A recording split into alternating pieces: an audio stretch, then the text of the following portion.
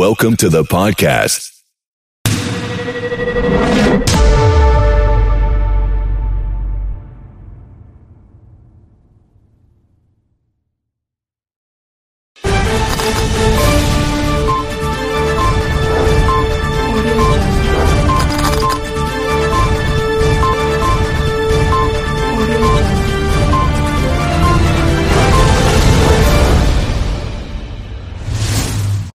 Today's sponsor is Headspace, and I don't know who needs to hear this, but here you go. You deserve to feel better than you do today. And you can with Headspace. They make meditation simple. Headspace is your daily dose of mindfulness in the form of guided meditations in an easy-to-use app. I know because guess what? I use it myself. It's the only meditation app advancing the field of mindfulness and meditation through clinically validated research. Their approach to mindfulness can reduce your stress, improve your sleep, boost your focus, and increase your overall sense of well-being. But it's just not me. Check the numbers. 4 weeks of Headspace can increase focus by 14%, and only 3 weeks of use has shown to cut down aggression to negative feedback by a whopping 57%. That's crazy. And with Headspace, you can be 28% less sad in just 10 days. So you deserve to feel happier, and Headspace is meditation made simple. So go to headspace.com/SPI. That's headspace.com/SPI for a free 1-month trial with access to Headspace's full library of meditations for every situation. This is the best deal offered right now. Head to headspace.com/SPI today. Today on the Smart Passive Income Podcast, we're talking about how to use and how to succeed on Clubhouse. Clubhouse, if you didn't know, has come out during the pandemic to revolutionize audio. It's not podcasting, it's live audio and a way to connect with people, a way to grow your brand, a way to validate ideas. And it's such a really, really amazing platform. I've grown my audience there to about 80,000 subscribers and followers. And there's just so many great things that have happened, even though I'm not necessarily on the platform as much as some other people. And today we have a special guest on who's been on the show before. His name is Michael Stelzner. You might know him from Social Media Examiner. You might know him from the Social Media Marketing Podcast, or you might know him from Social Media Marketing World. Either way, as you can tell, he's just completely knowledgeable about all things social media. And he's the one who got me into Clubhouse, and I'm quite thankful for that because it's really, really been a game changer. So I look forward to sharing with you, along with Mike, some of the best practices for utilizing Clubhouse, from everything from room etiquette, how to show up, how to stand out, how to massage your bio so people actually check you out and follow through. If you're looking to get podcast guests, Clubhouse is a great way to do it. If you're looking to connect with a mentor, Clubhouse is a great way to do it. If you're looking to promote your brand, Clubhouse is a great way to do it. So let's talk all about it today with Mike. Let's cue the intro. Let's go. Welcome to the Smart Passive Income Podcast, where it's all about working hard now so you can sit back and reap the benefits later. And now your host. If he could choose any superpower, it would be the power to change to any superpower. Pat Flynn. What is up, y'all? Pat Flynn here. Thank you so much for joining me in session 493 of the Smart Passive Income Podcast. And like I said, Mike Stelzner in the house. Let's just cut right to it because we got a lot of best practices for you up on Clubhouse. Let's go. Hey, Mike, welcome to the Smart Passive Income Podcast. Thanks for coming back. Yeah, it's awesome to be back, Pat. Thanks for having me. Yeah, no problem. You know, one thing I miss is seeing you in person. We used to see each other quite a bit. And it's funny because we live really close to each other. But I know. One of the places where I always saw you every year was Social Media Marketing World. And of course, the pandemic has put all sort of in-person conferences on a halt. But I also know that you are somebody who loves to look at the possibilities of things. And I'd love to ask you, just to start out before we start talking about Clubhouse, what did the pandemic do? What did it make possible for your business, and sort of how did you adjust to the craziness? Well, Pat, I'm sure you can relate to this. You don't know how much work you put into something until you're not doing it anymore and you realize you've got all this free time. Right? And I'm like, wow, okay. Like not just me, but everybody who works for this company. It was kind of a unfortunate thing that happened because we lost many, many millions of dollars in our main source of income. But what it made possible was explorations of all sorts of new ideas. You know, Clubhouse for sure is a rabbit hole I went down because it happened in December and I didn't have an event coming up in the spring. In addition, I'm now hosting 3 shows a week. So I took over our social media marketing talk show, which I don't think I could have done if I didn't have the conference. looming. And I also obviously didn't have to give a keynote. You know how much work goes into creating an original keynote, right? So it's just allowed me to explore countless new opportunities. It's allowed me to spend more time with my kids and my wife. And it's just been like a magical little blessing. And I know that I'm going to look back next year when we do have the conference and I'm going to say, wow, look at all these new things that it made possible. Like I'm working on some stuff that's not yet, public, but it's exciting because I'm a strong believer that when you cut a branch off of your tree, so to speak, it allows the energy of that tree to go into all sorts of new places and new things, because that energy and that electricity, if you will, or that money or that whatever time can be invested in new opportunities. And man, there's just a whole flood of them that are coming as a result of not being able to have the conference. So we're looking forward to seeing you and everyone else who's used to coming in 2022. Yeah. Well, thank you for that. And that's exciting. It's funny you mentioned that analogy. We had Kevin from Epic Gardening on the channel, and he advised me with my new strawberry plants because I've been getting into gardening. That's one of the blessings that I've found since the pandemic happened was gardening from home. He said, if you plant strawberries, when you get those little white flowers that will become strawberries, snip them off, like get them out of there because you want all the energy to be used to create more leaves and cover more ground, which can give you more strawberries later. There you go. And it's just like literally last week. And I was like, oh, this is really hard. And I think decisions like this in our business is really hard to do, but it's all for the future because I know we're all playing the long game, but I also know for the short game, a lot of people are missing the opportunity that they had at in-person conferences to connect with each other, to get real-time feedback, have real-time conversations. And this is exactly where Clubhouse has been able to come in and fill in a great hole. And you were the first person to introduce me and a few of our friends to Clubhouse. How did you know? You were so early on it. And typically I'm like, I don't want to get involved with these new things because there's so many of them coming out. And you are that way too, but you just kind of grabbed onto this. How did you know Clubhouse was going to be something to pay attention to when you first saw it? Well, I've been in the social media industry since 2008, 2009 when I started Social Media Examiner, but I've also been an entrepreneur since the mid 90s. And you kind of know something is going to be hot when you start to see a series of things like firing on all cylinders. One of the things that I noticed that Clubhouse, and I got in around December 5th, one of the things that I noticed was it was extremely sticky, which meant you didn't want to leave. Just like you don't want to leave an event, right? Like Pat, you have an amazing event or you had one, right? And nobody wants to leave. If you can create some sort of an experience that people just are willing to like lose time in, that is something that is a very powerful signal. And that was one of the first things I noticed is that this was a very fun place, especially for people that thrive on interaction, especially for extroverts, which I happen to be.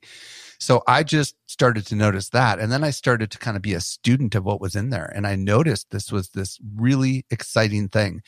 And I just ended up writing an article in early December that was titled, I think, Why Clubhouse Might Be the Next Big Social Platform.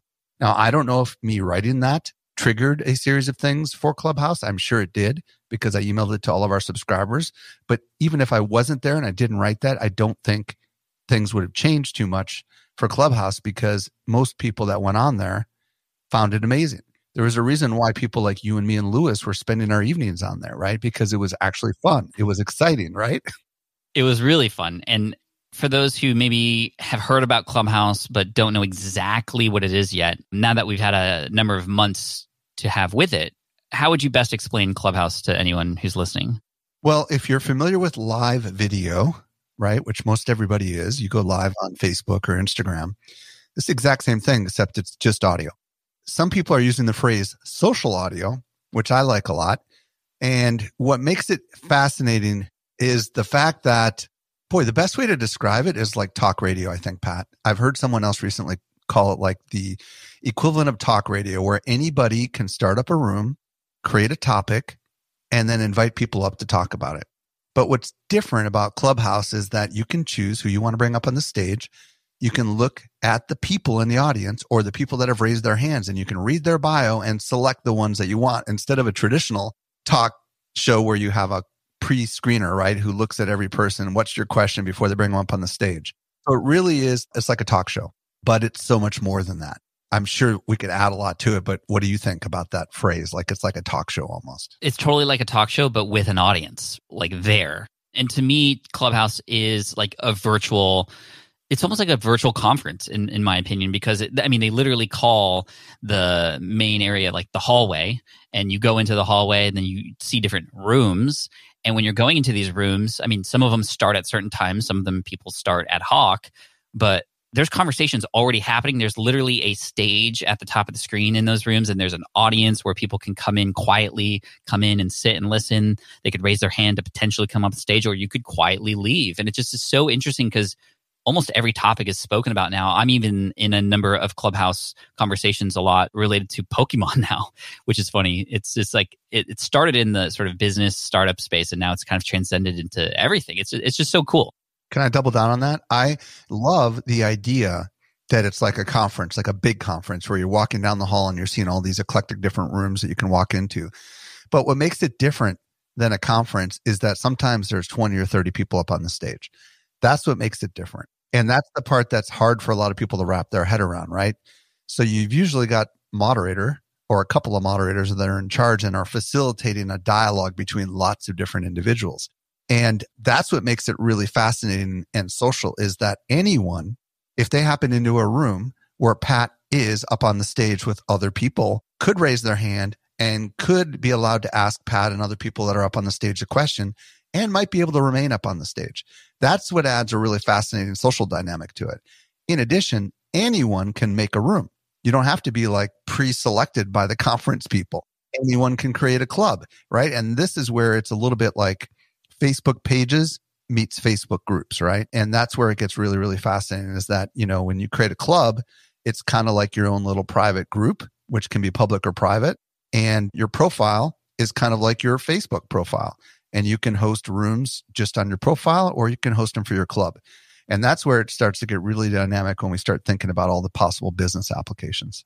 Yeah, and I do want to talk about what does this actually do for us? But I do want to mention that there was a moment where, and some of you might remember this, where Elon Musk actually had come onto Clubhouse, which was a huge deal. There were several rooms, and they reached like the room limit. So there were some bleed over rooms, and it was just really neat and fascinating. I actually got in the room with Elon Musk, and although it was virtual, although he was on the stage talking with the people who were interviewing him and I was in the audience, I didn't have a chance to ask him a question. It still almost felt like I was there with him because it was in real time. And he was asking the founder of Robinhood, an app that at the time had done some not so great things for their investors. He asked some really hard questions, and it was just like, I really felt like I was there in person. I had another chance with a room that Daryl Eves started about YouTube, and he had brought Mr. Beast on, Jimmy.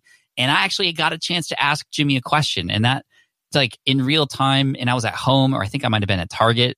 It's just insane. So it has that like ability for you to be involved, but also the passive nature of consumption, like with a podcast, unlike a video or a blog that's the key part, right? So because some people are like, well, why couldn't you have just done that with live video? And he could have, right? Elon or Daryl could have done that with live video, but the difference is that you can close your phone and listen to it like a podcast, which you cannot do with video.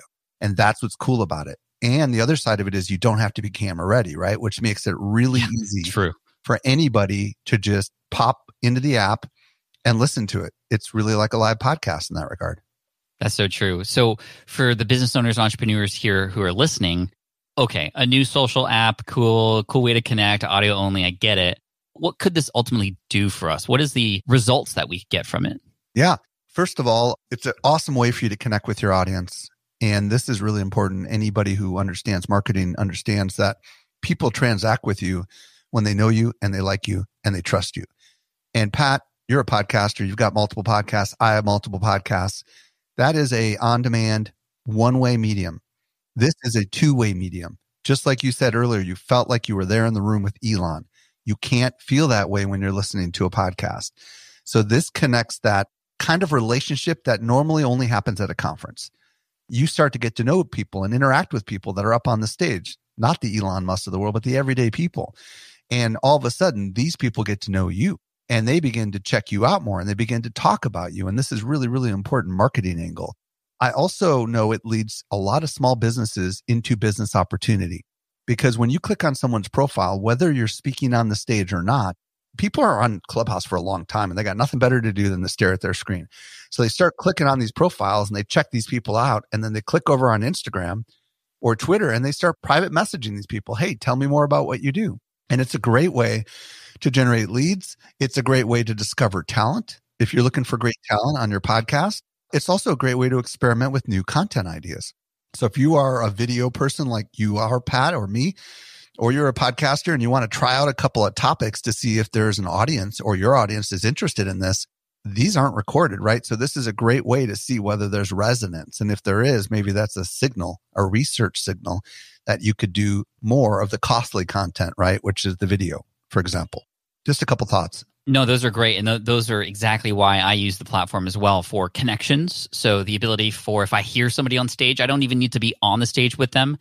Every profile has, or if people set it up correctly, it has also their Twitter and Instagram profile. So I can't privately message somebody inside of Clubhouse, but I can easily click on their Instagram profile and then send them a direct message and might say something like, hey, I really loved when you talked about this, or hey, what you said was really interesting. I have somebody who I know can help you, and I can start to build a relationship and actually provide value in that way. And I've noticed it on the other end. When I'm on stage, I start sharing some knowledge. I often get a barrage of messages from people who are looking to connect. And some of those are obviously people who are in it for themselves, and other people are in it to help me. And I appreciate that. And so definitely utilizing the bios and the profiles to go and make connections is huge. I love Clubhouse for exactly what you said, which was experimentation. To go in a live setting just to get some immediate feedback, to share a little story or a presentation type thing, and then get people to ask questions about it. That helps me fill in the gaps for the blog post I'm going to write, or the podcast episode I'm going to do more formally, or even the questions that need to be answered when I'm going to eventually make that course or write that book. I mean, wow, what an amazing opportunity to sort of take all this knowledge that other people have, put it into a room, and then be able to utilize that. Yeah, it's kind of a blank slate. Whatever you can imagine is possible. That's kind of crazy. Like we've seen, people do musicals on there, which I don't know if you saw it, but I saw it. I didn't see the musical. Yeah, there's been musicals. It was, what's the Lion King musical was on there. And then there's also been comedy shows on there. There's been morning news shows. Anything you could possibly imagine, that you can do with your voice could be done on the platform. That's cool. What are some business specific applications that you've seen people do? Yeah, let me tell you what I do, because I think that's the easiest one. So every Saturday morning, typically at 9 a.m. Pacific, noon Eastern, I go live on Clubhouse and I invite a couple of people from my world and we have a topic. For example, last weekend, I invited Mari Smith and I invited Jay Bear, and we talked about marketing trends, and we had 200 some people in the room. I spent the first 30 minutes asking them a couple of questions. Like each of them, I asked, what's a big marketing trend that you see going on? And then I added my voice in there. And then I say, what's a threat? And then at about the 30-minute mark, I brought up people from the audience, and we went for another hour and we just answered Q&A. Everybody had an amazing experience. It got tweeted all over the place. Jay and Mari thought it was an amazing experience because it was just kind of serendipitously, the majority of it, we had no idea what was going to happen because we were bringing up people from the audience. But it was a magical experience. And I've been doing this every single week since December, and it started up a new show. And it's something I do for fun on Saturday mornings when my family's sleeping. So, and what does it do for my business? Well, it allows me to show up more for my business, right? Because most of the content I produce is not live. It's pre-recorded, right? And this just gives me a great chance to try out stuff. And it gives me an opportunity to try out new talent. I have discovered new people on this platform that have come on my podcast and are speaking at some of my online upcoming events that we have going on. So I use it really to just get myself out there a little bit more and to watch trends also. I notice when news breaks, sometimes people go on there and spin up a room. So I can go on there and see what are people talking about and get a kind of the pulse of the industry. Wow. That's another huge factor for sure. Let's talk about our friend Cliff. Yes. Cliff is another amazing user of Clubhouse. He's in a mastermind group with us, and he's been on the show many times before. Cliff Ravenscraft. Yep. Just Cliff Ravenscraft. He uses it, and he doesn't get hundreds of people into his rooms, but it's just as valuable. In fact, he's told us a couple stories in the mastermind groups about moments where he's had just 4 or 5 people in there, but then he's making these incredible connections on a very personal level, which again, like you said earlier, couldn't happen if it was just a one-way conversation on a podcast, right? Yeah, and he's a coach. So I see a lot of coaches, a lot of consultants, and a lot of agency owners going on there and just sharing insight and wisdom, knowing full well that some of the people in the room would be just like if they spoke at an event, right? When you sell yourself as a knowledge expert and you go to an event, you do it so that you might pick up some clients, right? So a lot of these people are doing the exact same thing, but they're doing it on Clubhouse. I've also seen people when they're in launch sequence, they'll bring people on Clubhouse. Like I'm going to be part of a Clubhouse room tonight that's related to TikTok. And I'm one of like 7 or 8 panelists that are going to be part of this 2-hour thing. And this person is launching a new TikTok course. So there's a lot of ways that you can just kind of use it as an alternative to live video because it does have that coolness factor to it. Now we should state as of this recording, it is only iOS. So soon it will be open to the world, but right now it's restricted only to Apple customers. Right. By the way, is that TikTok course from Kenya? Yeah, Kenya Kelly. Exactly. Kenya. Yes. Kenya's awesome. She was here on the show talking about TikTok and Reels not too long ago. So everybody go check out that episode. We'll put it in the show notes. I'm glad to mention her. She's awesome. And by the way, like Kenya, I knew because I had her on my podcast, but I got to know her really well because of Clubhouse. And I also think Clubhouse is one of those magical things where you get to reconnect with old friends that you maybe haven't seen in a while because the social platforms repress them. Like you might be active on social platform X or Y, but you're just not seeing the stuff from your friends that used to be really close to. And all of a sudden you're on Clubhouse and you see, oh, so-and-so's on Clubhouse. And Derek Halpern reached out to me because we saw that we were both on Clubhouse and we started messaging each other. So it's just there's so many levels of dynamics that you can do with Clubhouse that are kind of hard to wrap your brain around, frankly. There's a lot for sure, and a lot more coming. The founders are very, very open and honest and authentic and open with sharing what's coming. It's been really cool. They have these town halls every Sunday, I think, with what's coming and what the news is inside of Clubhouse. 9 a.m. Pacific every Sunday.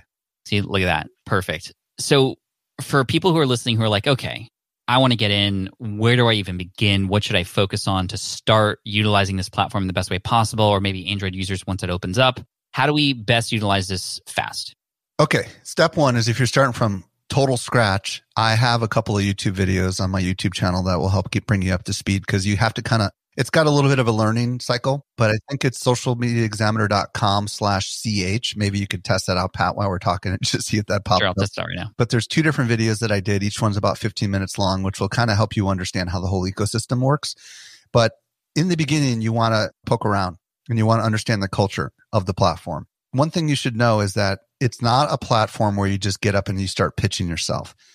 And so, for example, if you're in a room and you raise your hand and you get brought up, you don't want to say, hey, everybody, my name is Pat Flynn and I'm the world's top expert in smart passive income and I've got this, blah, blah, blah.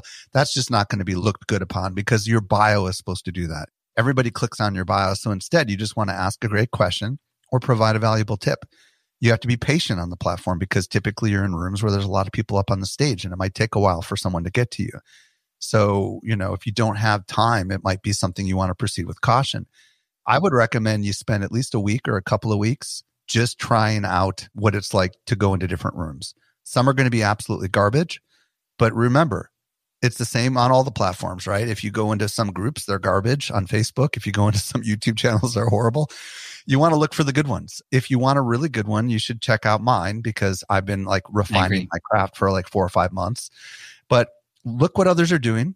And then once you get to the point where you're ready to get into a room, I've got some tips I can add as well. In a minute, because number one, socialmediaexaminer.com/ch does work. So go there. And number two, very important before you start getting involved, we need to doctor up our profile. It is so important on Clubhouse. And it's interesting because I didn't think it was going to be important because on all these other social media platforms, it's like, the bio on Twitter, the bio on Instagram. It's like, okay, you only have so much room to work with. No, this is so important on Clubhouse. Do you have 2 or 3 tips for how to make our profile stand out? Yeah. First of all, it's search indexable on the platform. So you want to bulk some of those keywords right up front. It's funny because my name is Michael Stelzner, but I go by Mike a lot. And some people on the platform were searching for Mike Stelzner and they couldn't find me because my name is Michael. So what I did was I wrote social media marketing geek Mike Stelzner founded Social Media Examiner. So what I did there is I kind of created a keyword thing there, right? Because I had Social Media Examiner and my other first name, not Michael, but Mike, so that when people were searching for me, they could find it. Or when they were searching for Social Media Examiner. People use emojis a lot. I don't know if you did this, Pat, but emojis help and you can paste those emojis in there. There's an article on Social Media Examiner, which I will look up in a minute. There's a lot of cool tools that you can use to help you with your picture and also with your bio on the platform. There's a whole ecosystem of third-party tools, just like there has been with Twitter in the early days. I think it's wise to put topics that interest me into your bio because it sends a signal when you're in a room that, hey, maybe they ought to bring you up on stage. Because remember, when you raise your hand and you're in a room, you're not the only one that's raised your hand. And the moderators get to choose who they bring up on the stage. And as long as your bio and your picture seem to match, well, that's very important. You can change your bio, by the way. You can have different bio. Pat, you can have the Pokemon bio when you go into Pokemon rooms, and you can have the business bio when you go into business rooms, and you can swap them. You just have to paste them in and out. Yeah, I do that because when people start to hear you on stage, they're going to click on your profile to learn more about you. Or you might even have people check out your profile before bringing you on stage because they want to make sure it's going to be a good fit. So you really want to make sure it works. Starting your bio at the top, remember you have a little bit of room before a person has to click to then see the rest of it. So make sure that first sentence is something related to what people are going to be interested in. If you just make it all about yourself up front, it can kind of work against you. And I love to use the bottom part of my bio for more personality stuff. Like I even mentioned that I'm like the #1 Back to the Future fan and like all these kinds of things that are about me that aren't at the top, but make me seem more human and personal. Yeah. And don't forget to connect those Twitter and Instagram accounts because like we mentioned earlier, they can't private message you if you don't have that connected. If you Google 20 plus Clubhouse tools for marketers, you're going to find a really good article we wrote at Social Media Examiner that has a bazillion cool little tools that makes it easy for you to kind of jack up your profile in a good way. So that might be something useful for everyone who's listening. Cool. I like it. And you have a lot of room to work with, like way more than really any other platform. So yeah, exactly. Because most platforms, you have like 200 characters if you're lucky. This is like practically a blog post if you wanted. Yeah, essentially. Okay, now let's talk about getting into rooms and how do we, like, what's the etiquette in there? How do we maximize our efforts, and show up? Okay, first really important thing is when you raise your hand is to hit the mute button when they bring you up on stage because this is not intuitive for a lot of people, right? So if you're brought up on stage, don't say, I got to get to the stage. I mean, how many times have you been in a room where that's happened, right? Like, every time I go to Clubhouse. Yeah, so be aware that you're unmuted when you're brought up on the stage and don't drop any crazy, language. Other best practices are just to wait your turn, right? Because just because you're brought up on the stage doesn't mean you're going to be next. Sometimes you can just leave, like I've been brought up on the stage and I haven't been called on in a period of time and I got to go. And sometimes you have to understand in some rooms, they're bringing you up on the stage just because they're trying to get a lot of people up on the stage. Other cases, they're bringing you up on the stage because they call you out. So if you're someone who's known in a particular industry and you go into a room, someone might say, hey, Pat Flynn's in the room. You've had that happen, right, Pat? Yeah. We'd love you to come up. You will get invited on the stage. You're not just like randomly put there, but it'll be like, oh, Michael Stelzner is inviting you to be a speaker. Yeah, and you can accept it or deny it, and it's totally cool. What else? What am I forgetting here? That's the basics, when you're just in someone else's room. We can talk about what it's like to spin up your own room if you want to, because there's a lot of cool stuff. Oh, one other thing you might want to do. If somebody prearranges with you to co-host a room with you, which a lot of people do. I've done this with you. You've probably done this with others, Pat. This is where you can do something really kind of cool, which is to pin something in your Twitter stream. So for example, if you know you're going to be in a room and you want to mention a cool video or resource that you've created, you can say, hey, everybody, I've pinned it over on Twitter. Because there's no links inside of Clubhouse. And there's no easy way to do this except for pinning a tweet. And this is really, really valuable because it's super easy to just go on Twitter and pin and unpin a tweet. If you know you're going to be in a room, you could say, hey, and you are one of the main attractions of that room. You could just simply have whatever you want pinned up as a tweet. And that way, nobody needs to type in any URLs at all. They can just click on that tweet and they're off to the races.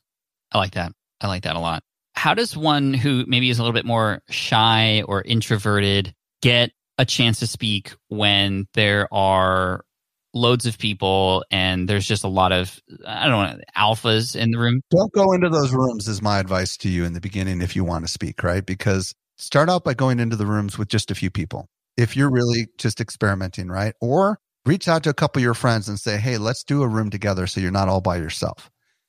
That's what I would recommend because it is overwhelming. And then you can take turns instead of because sometimes I'm in a room and, I'm a little bit more shy. So I have to be like, oh, and Wait, can I talk really quick? Can I answer that question? And then I'll like have the room sort of silence so that I can talk. That's the hard part about this is we can't see each other, so we can't signal like, okay, I'm next or you're next or whoever. Sometimes that's a little bit different. Well, I've come up with a cool strategy on that if you want. Here's what I tell everybody. When you are working with a couple of your friends, what you do is you just tell them to mute and unmute for a couple of seconds. Because when you unmute, it shows a little, I forget what that symbol is, but there's some sort of a mute symbol that disappears temporarily when you unmute. What I do is whenever I'm hosting a room with a couple of my friends, if they want to say something, I just tell them to unmute for a couple of seconds, because etiquette, this is important, to always mute yourself when you're on the stage, when you're not talking.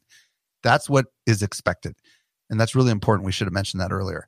But when you want to say something, if you unmute for like 3 seconds and mute yourself, most good moderators will know that there's a signal there that so-and-so wants to say something.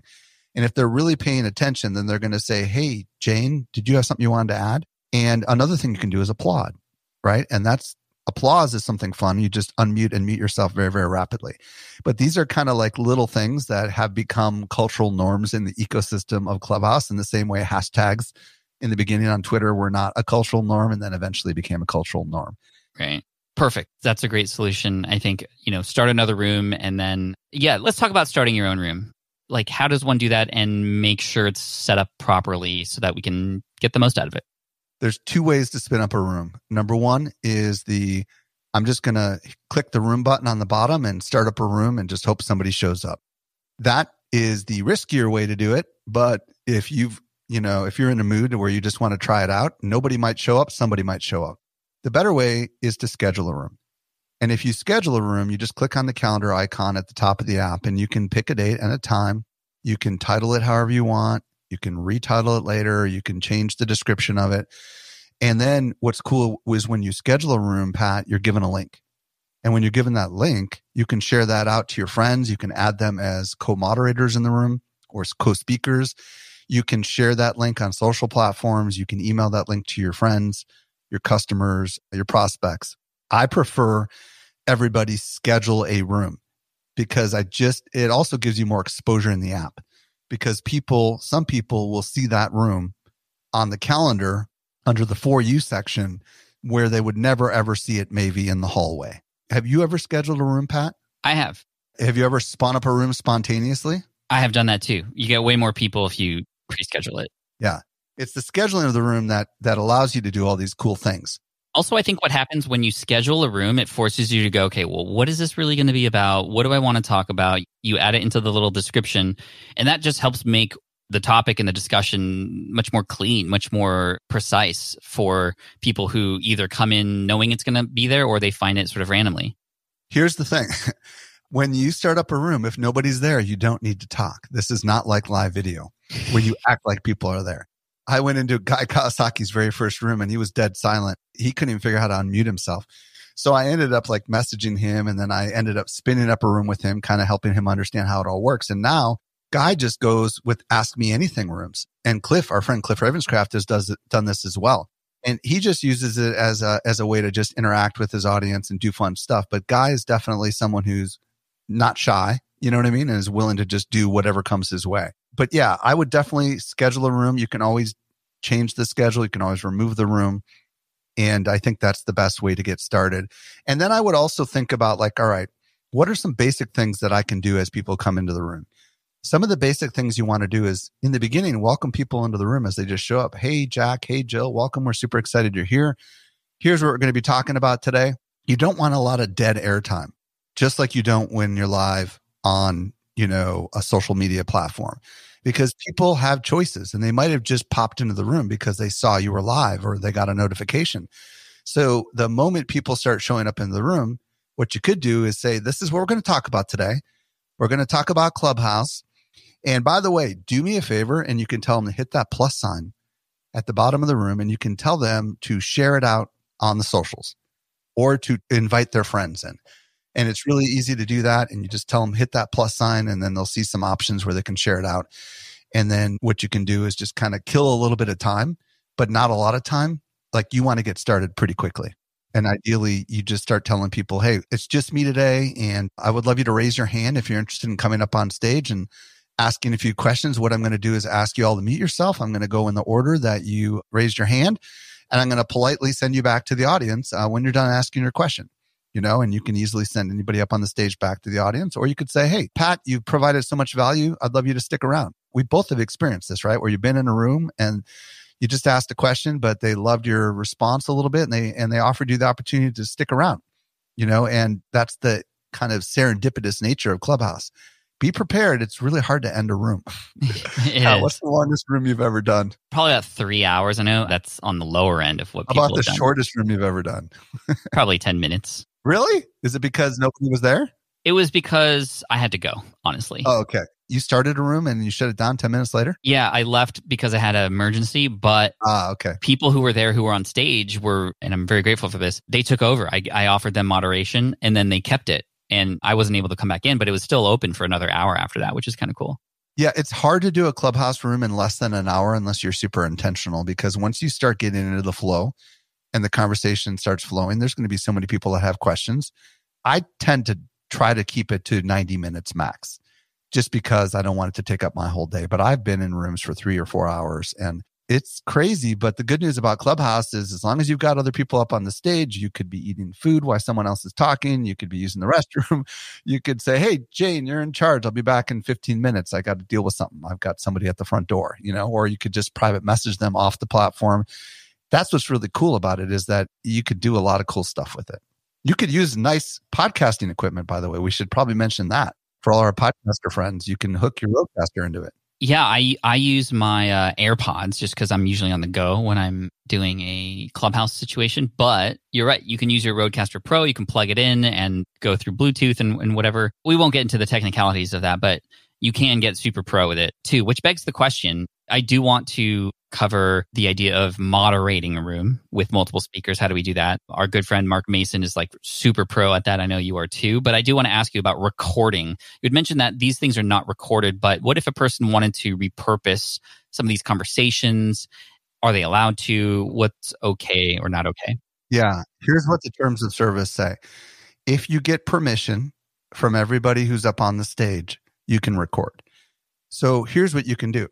You can pre-arrange a panel and tell everybody, hey, are you okay with me recording? And then what you do is you stop recording once you do the live Q&A. When you do that, nobody needs to know you were ever recording. What other people do is they'll put the word recording and they'll put like a red dot up in the title. And then they'll every few minutes remind people, do not raise your hand unless you're willing to be recorded, right? So that's one way to do it. I would say most people don't record what's on the platform because it's not easy to record what's on the platform. You would have to have a Rodecaster to do it easily.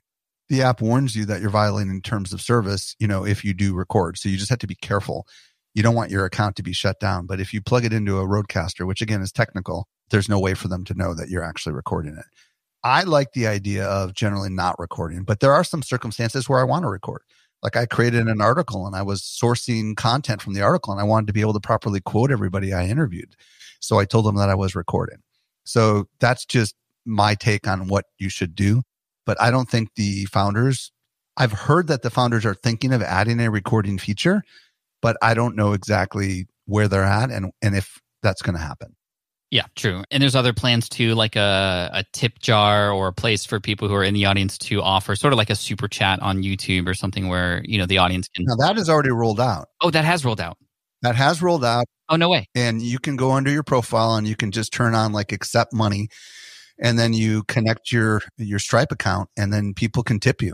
I don't know if you remember, but Cliff made his first $5 or whatever because somebody did that. Oh, that's right. But yeah, it has rolled out to a lot of people. I don't think the brand new people on the platform, like if you sign up today, you're not going to get it today. You go into your personal profile, you click on the gear, and in the upper right-hand corner, I think I'd have to look up exactly what the words are, but it says like money or something like that. But yeah, it's called payments. Yeah, that's what it's called. And it looks like you have to connect like a Stripe account or something. That's exactly right. Yeah. And I don't know if you have to set up a personal Stripe or use your business, but yeah, Stripe is what's the payment processor.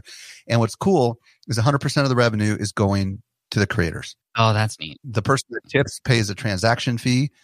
So kind of like on, these other Eventbrites and stuff where it's like, if you want to give $5, then you're going to pay slightly more than $5 to cover the transaction fee. That's cool. Because I know on YouTube, for example, Super Chat, YouTube takes 30% of that, which is huge. Yeah. So people can make good money. Potentially. I'm not there for that, but some people, it could be a really powerful opportunity for them to make some money. Huh. I mean, I'm also thinking about, charity-related events. There you go. Things like that could be really cool and exciting. Okay, awesome. Oh, let's talk about, to finish up, moderating a room. When you get not just you up on stage, but a few other people, it can get out of control. How does one best moderate a room full of speakers? First, control who is a moderator. I like to be the only moderator in the room. Or if I'm going to make someone else a moderator, we're going to agree ahead of time. I'm going to be the one that's going to make the decisions about who comes up on the stage and who doesn't come up on the stage. Because rooms can get rapidly out of control if you have a lot of different moderators, because they all have the same powers, which is to mute and unmute people, to bring them up on the stage and to send them off the stage. So the first thing is to just agree who's going to be the kind of person in charge. The second thing is to kind of set the ground rules. Typically at the start of any room, I would say, all right, everybody, this is how this is going to work. I'm going to ask a question. We're going to round robin it, or I'm going to call your name and I would love you to answer the question. And if you have something to add, just unmute yourself for a couple seconds and I'll watch for it. That just allows a really nice fluid experience for the audience. Cool stuff you can do as a moderator is you can do polls. You can say, hey, everybody who's here in the room, I just would love to bring all of you back that are out walking. Pull out your phone real quick because, you can remember, this is like a podcast almost, right? And pull up the app. Raise your hand right now if you happen to have a podcast. Let's say we're doing a room on podcasting. Boom. Okay. Looks like a third of you happen to have a podcast. All right, everybody lower your hands. And then we get right back to it. So that's a fun little interactive thing you can do with the audience. You can also turn hand raising on and off to reset that room, which is kind of fun. Other things that you can do is, when people come up on the stage, remember to send them back to the audience. That just keeps that stage kind of light, because when you've experienced this, when there's like 30 or 40 people on the stage, it's impossible to manage it because you can only see like the first 12 people. Yeah, it gets crazy. After that, it's just like you have to scroll and it's just a nightmare. I don't even like to go into rooms where I can see that there's a lot of people up on the stage because I just know it's going to be completely out of control. So those are the things you may want to, every like 10 or 15 minutes, watch how many people are coming into the room and just say, hey, for those of you that are new, I'm going to do a quick room reset. This is what we're talking about today. This is what we've covered. This is where we're going. It's also best practice to encourage people to follow the guests that are up on the stage. Hey, everybody, if you're not already following so-and-so, follow them. You can also say, hey, if you're not following the Social Media Examiner Club, which is my club, click on the Green Monopoly House and follow us. And we should mention that anybody can start a club after they've been on the app for about 2 weeks. And people can follow a club or they can be members of a club. And they could also follow you. So you have to decide, if you want to try to encourage people with a call to action to follow you, you probably want them to follow the club because it's called Clubhouse. And really the key to the entire thing is the clubs. Right. And again, there's a lot more information over at socialmediaexaminer.com/ch. Those videos are really great. I think it's really smart also linking to a playlist, Mike. Just a little side comment. I like that idea. Thank you. So, dude, we could probably talk for another 2 hours about strategies and tactics. But if you were to sum up for people who are now excited about Clubhouse, just a reminder for them, the Clubhouse app I know can be very addicting. And maybe a warning, if you will, or just, from your expert level, having done this for a while, what should people look out for or beware of if they're going to get involved? Okay. Well, the evenings and the weekends are the best time to actually do Clubhouse because it's mostly a working person's experience right now. So most of the people on Clubhouse they have jobs. So in the evenings and on the weekends are the best time to experience the best content on Clubhouse.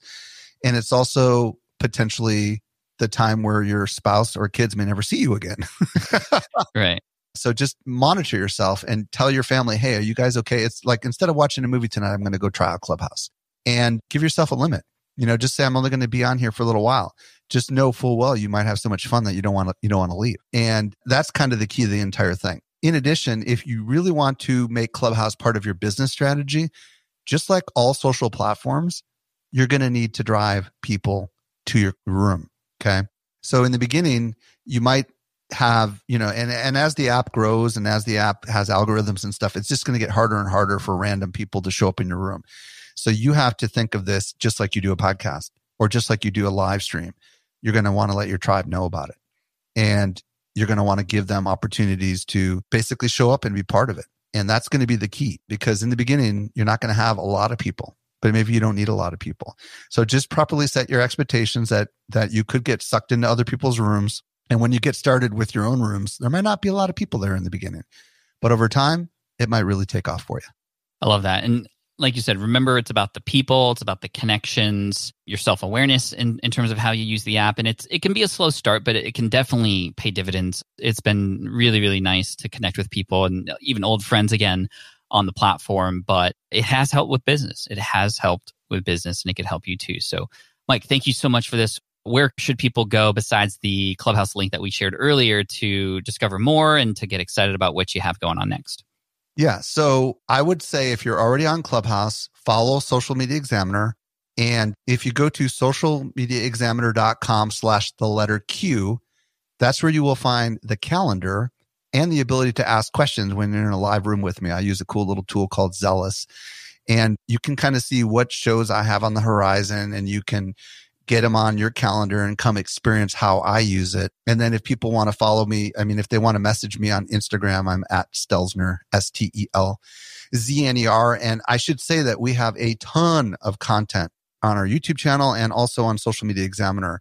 So if you really want to understand how this new social audio thing works, it's an easy place to go and kind of get yourself rapidly educated.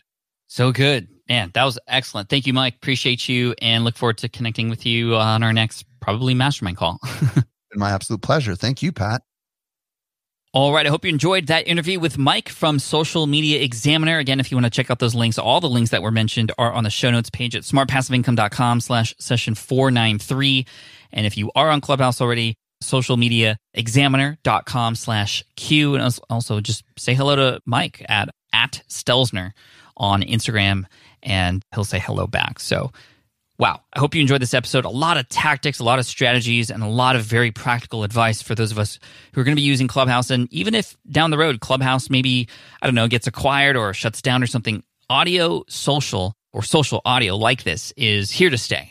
And whether it's Facebook or the Twitter version of this or a different one that comes about, a lot of these etiquettes and practices will remain for sure, because it's just like how it is in person, just done online instead. So, and Mike, of course, is very knowledgeable in the world of events. And so socialmediaexaminer.com. Thank you, Mike. Appreciate you. Thank you for listening in all the way through. I appreciate that. And I look forward to serving you next week. Hit that subscribe button if you haven't already. Big thank you to everybody who's left a review recently. Thank you so much. And until next week, I'll see you later. Keep rocking it. Peace out. And as always, Team Flynn for the win. Thanks for listening to the Smart Passive Income Podcast at smartpassiveincome.com. I'm your host, Pat Flynn. Sound design and editing by Paul Gregoris. Our senior producer is Sarah Jane Hess. Our series producer is David Grabowski. And our executive producer is Matt Gartland. The Smart Passive Income Podcast is a production of SPI Media. We'll catch you in the next session.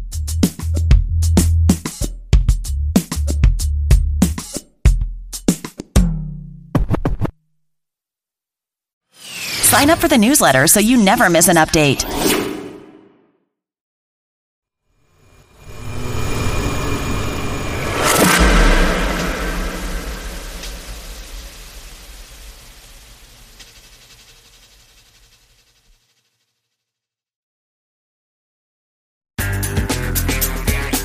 It's Wednesday, June 23rd. Welcome to Market Foolery. I'm Chris Hill. Rounding out the week, Ross Anderson, certified financial planner, co-founder of Craftwork Capital. He is also the co-host of the weekly podcast, Check Your Balances. And he joins me now from his home in Northern Virginia. Good to see you, my friend. Great to see you, Chris. Good to be back on the show. It's been a little while. It has been a little while. And why don't we start there? Because this was something you had mentioned to me, which made me do a little bit of a double take, because you worked at the Motley Fool for about 6 years. Went off to start your own business, and you made the comment that leaving a company is kind of like retirement. Unpack that for me, please. Well, particularly in the version that we did, because a couple of things happened. Like if you go from one job to another, I think you kind of, and not to say that you would completely leave your old community, but you kind of swap your old community for a new one. Right. And you go from these people that you used to spend every day with to a new set of people that you spend every day with and work with, and your income might not change. For what we did, our income went to zero. and likely negative for quite a while, right? We were trying to start a business, and so we were going to have to put some capital into it. And so to prepare ourselves for that, that meant having enough cash set aside to deal with a period of short-term needs where I wasn't expecting to actually earn anything. And so in a lot of ways, the things that I've been talking for years with people about, making sure that you've got enough cash set aside for these short-term needs, I got to live through that really for the first time. And certainly on the social aspect, my partner and I, Dan, we it's just the two of us. So now that bubble of kind of craziness where we used to operate inside this pretty large organization has shifted to just the two of us staring at each other every day going, hey, what's going on since yesterday? Let me get to a topic that we rarely, if ever, talk about on this show, and that is income during retirement. I was talking yesterday with Malcolm Etheridge. One of the things we talked about is just the myriad ways that investing and financial planning has been turned upside down over the past year plus.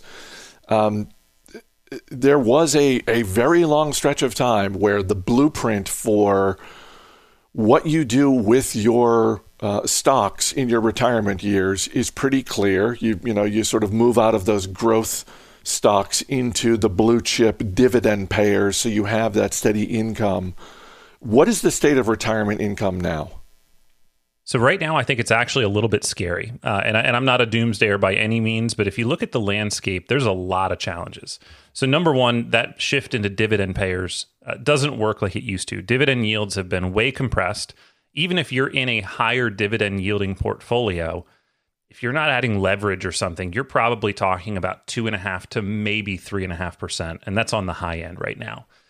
You've got bond yields super compressed, right? Your bonds and cash are likely to give you an effective earnings rate after you factor in inflation of 0, if not negative. And so I think you've got a large group of people looking for this income, and they're having trouble finding it. And so I think as planners, we need to be, in some ways, really diligent, and in some ways a little bit more creative in terms of where we go to generate some retirement income that's either going to be sustainable or just make people comfortable enough to be able to deal with it. Because I don't think the old formula works like it used to. Do you think that we're going to get to a point maybe 6 months from now or this time next year where companies that are paying dividends and have been for a while start to boost them in a significant way? Because certainly a year ago at this time, one of the big stories in the stock market was companies at every end of the spectrum that were paying dividends were coming out and saying either we're hitting the pause button, we're cutting it, we're eliminating it altogether, we'll let you know when it comes back. Obviously they were all trying to shore up cash, but 6-12 months from now, if things are back to normal, do we start to see an increase?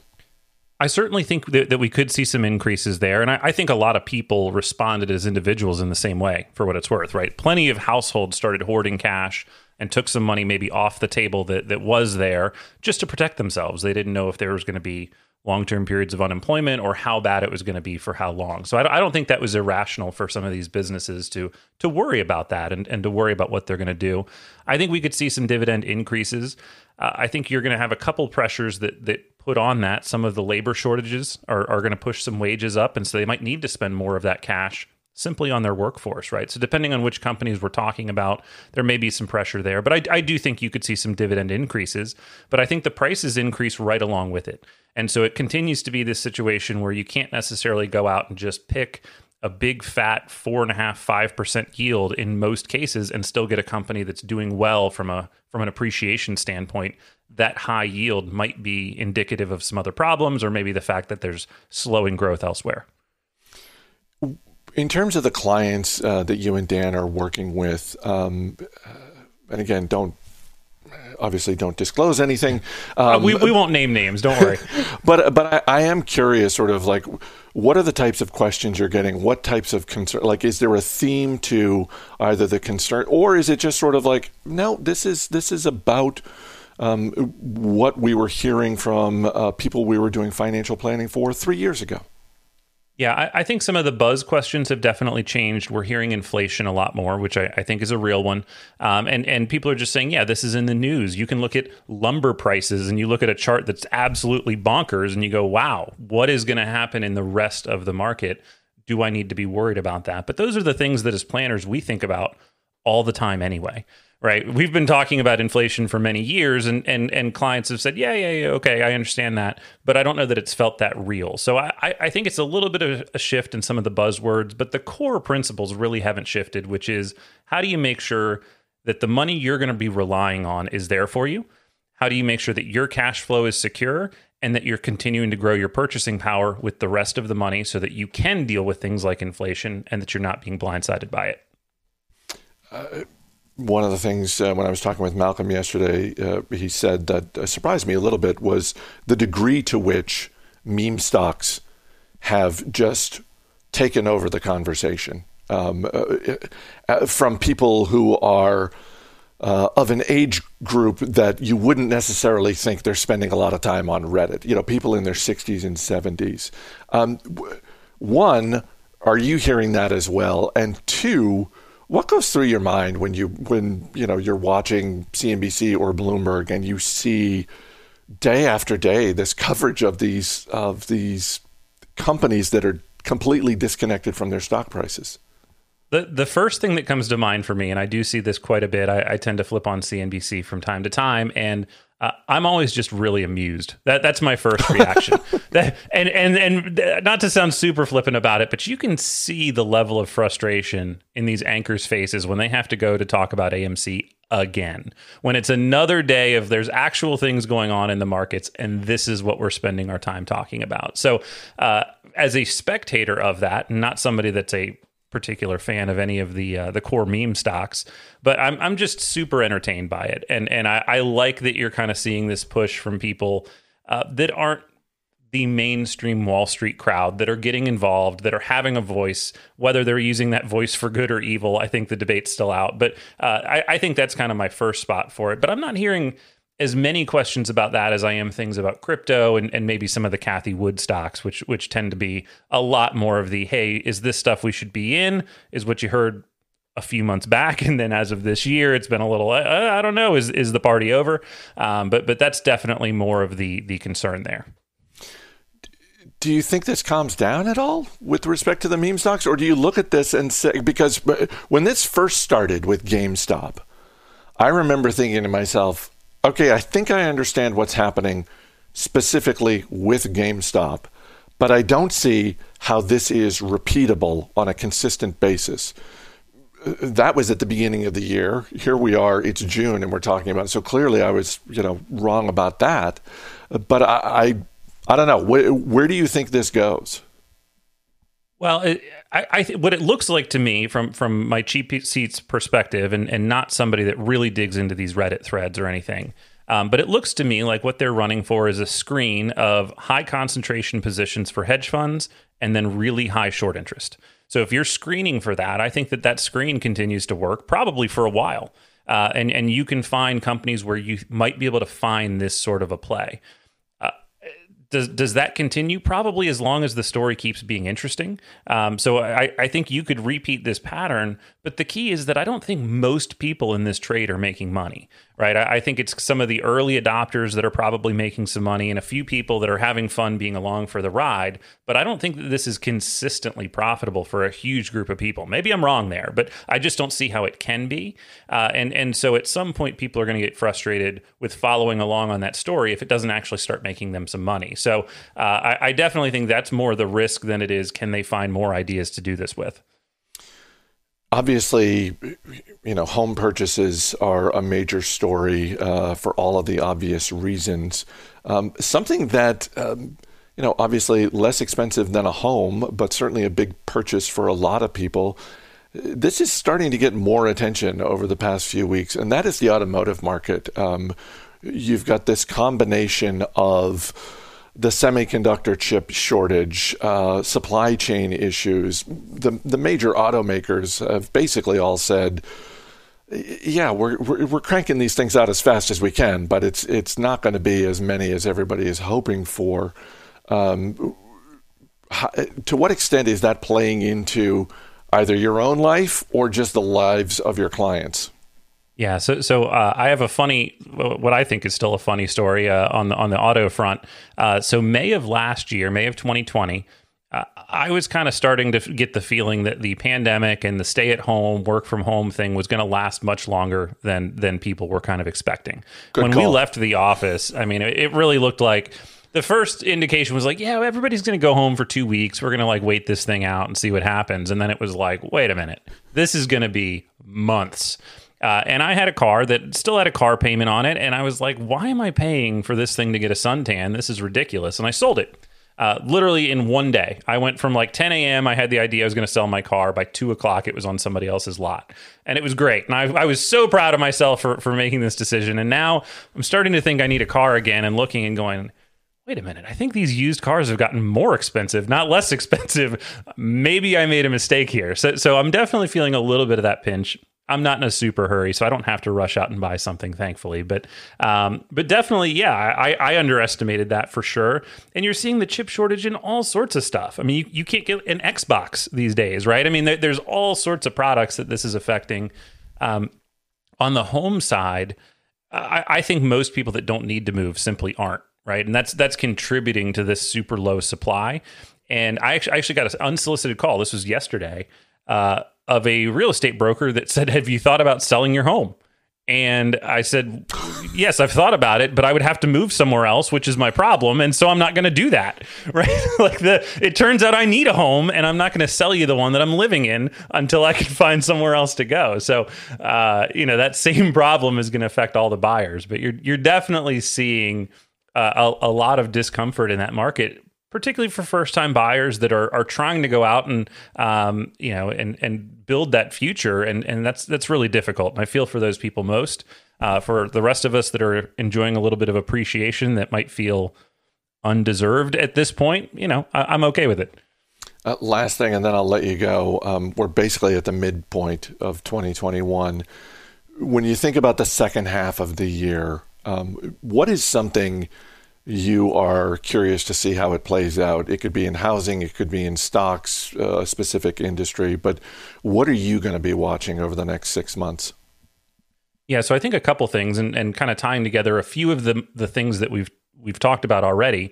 I really want to see if some of these inflation fears are a little bit short-term pressures that people are over extrapolating what could happen, right? You see some short-term tightening in a bunch of different markets, from labor to lumber to all of this stuff. And I'm hoping as we get the rest of our processing back online, that you see some of that just normalize, and that we're not really as worried about this huge booming hyperinflationary environment, which I think would cause the Fed to take much more severe action. The other thing is just continuing always to watch the market. I do think you've seen a really big rebound in value stocks, which have basically been getting kicked around for the last decade, and just kind of seeing if the companies that have been growth oriented and have been so exciting to watch in recent history, if that trend can continue.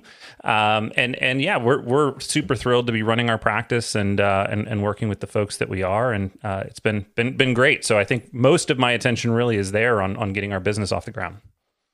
You can listen to the Check Your Balances podcast. New episodes come out every Wednesday. Check it out, because Ross and Dan do a great show. Ross Anderson, thanks so much for being here. You're too kind. Thanks, Chris. Great to be here. As always, people on the program may have interest in the stocks they talk about, and the Motley Fool may have formal recommendations for or against. So don't buy or sell stocks based solely on what you hear. That's going to do it for this edition of Market Foolery. The show is mixed by Dan Boyd. I'm Chris Hill. We are off tomorrow. We'll be back on Monday.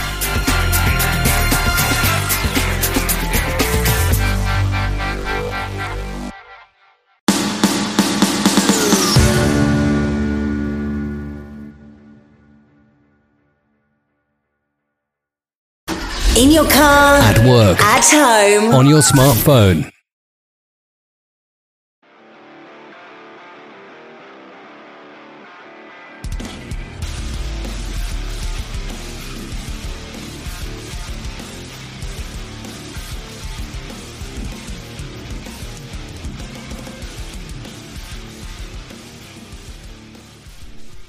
Howdy, strangers. Welcome to another edition of Talking to Strangers. I am your host, B. Michael Rickert. I'm joined by my co-host, King James III, James Lopez.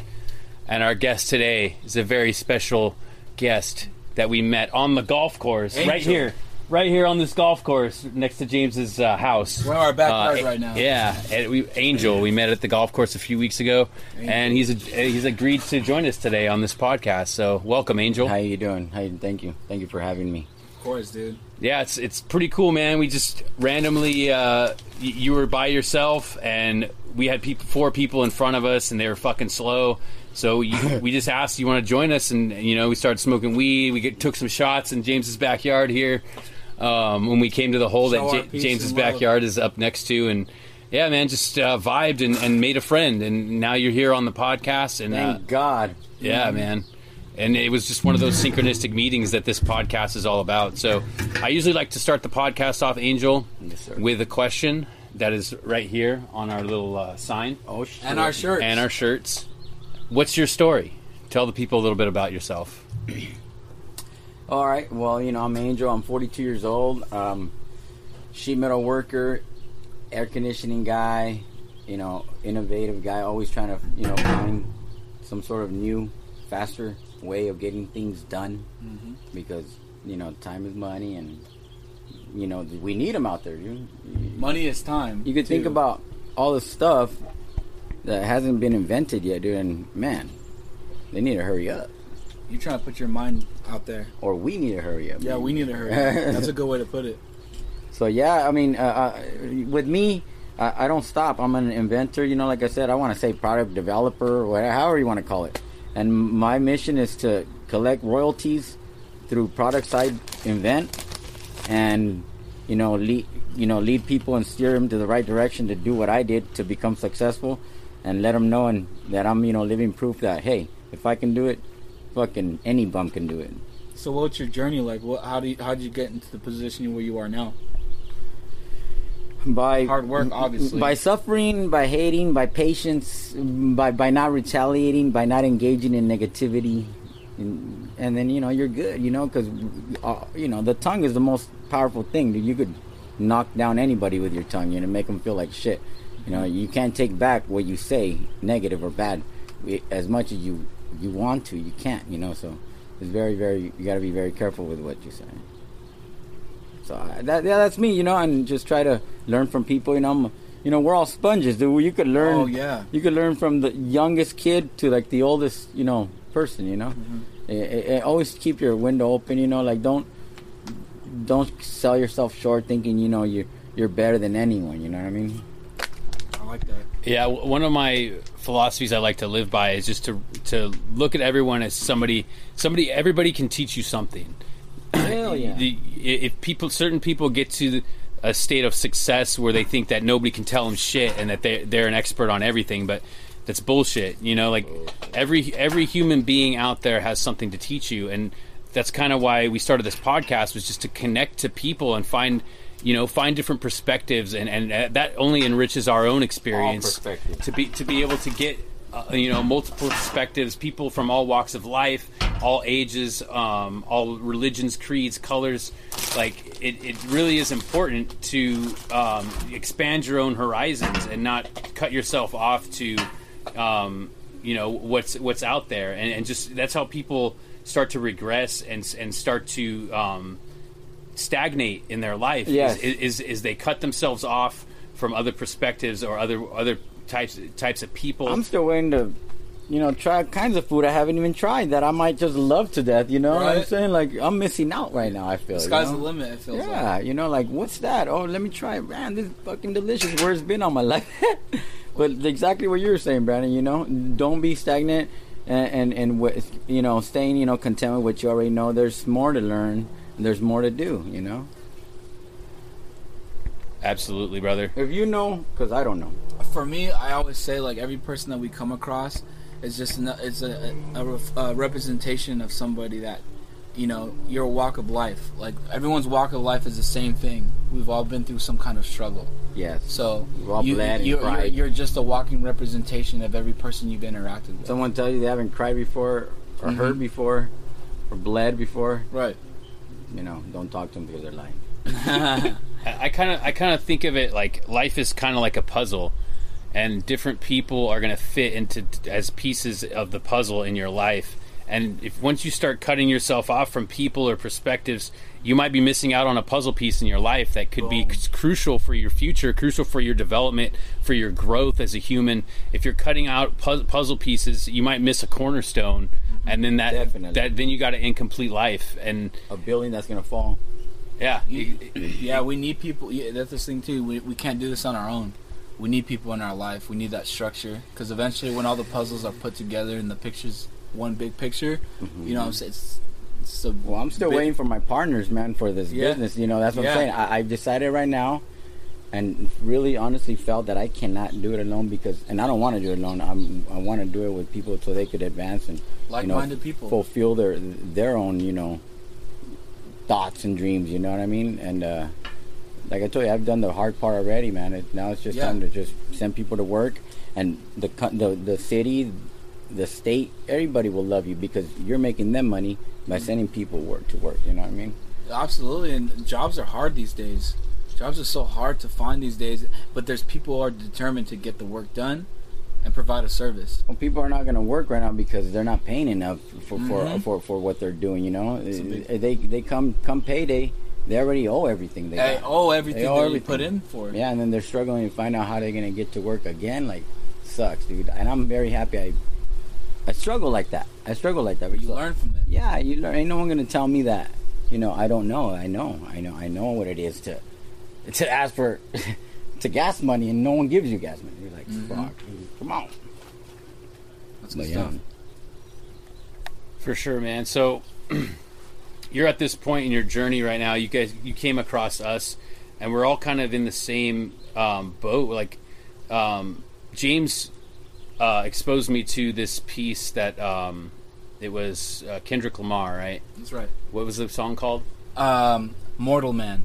Mortal Man. So in this song, there's a little prologue where he's having an interview with Tupac Shakur, and it's obviously a fake interview, but they talk about this concept of the cocoon, the caterpillar, the cocoon, and the butterfly, like That's right. the different stages of human life. Yeah. And I feel like the three of us have come together because we're all kind of in the same stage. We're ready to break out and become a butterfly, the people we're supposed to be.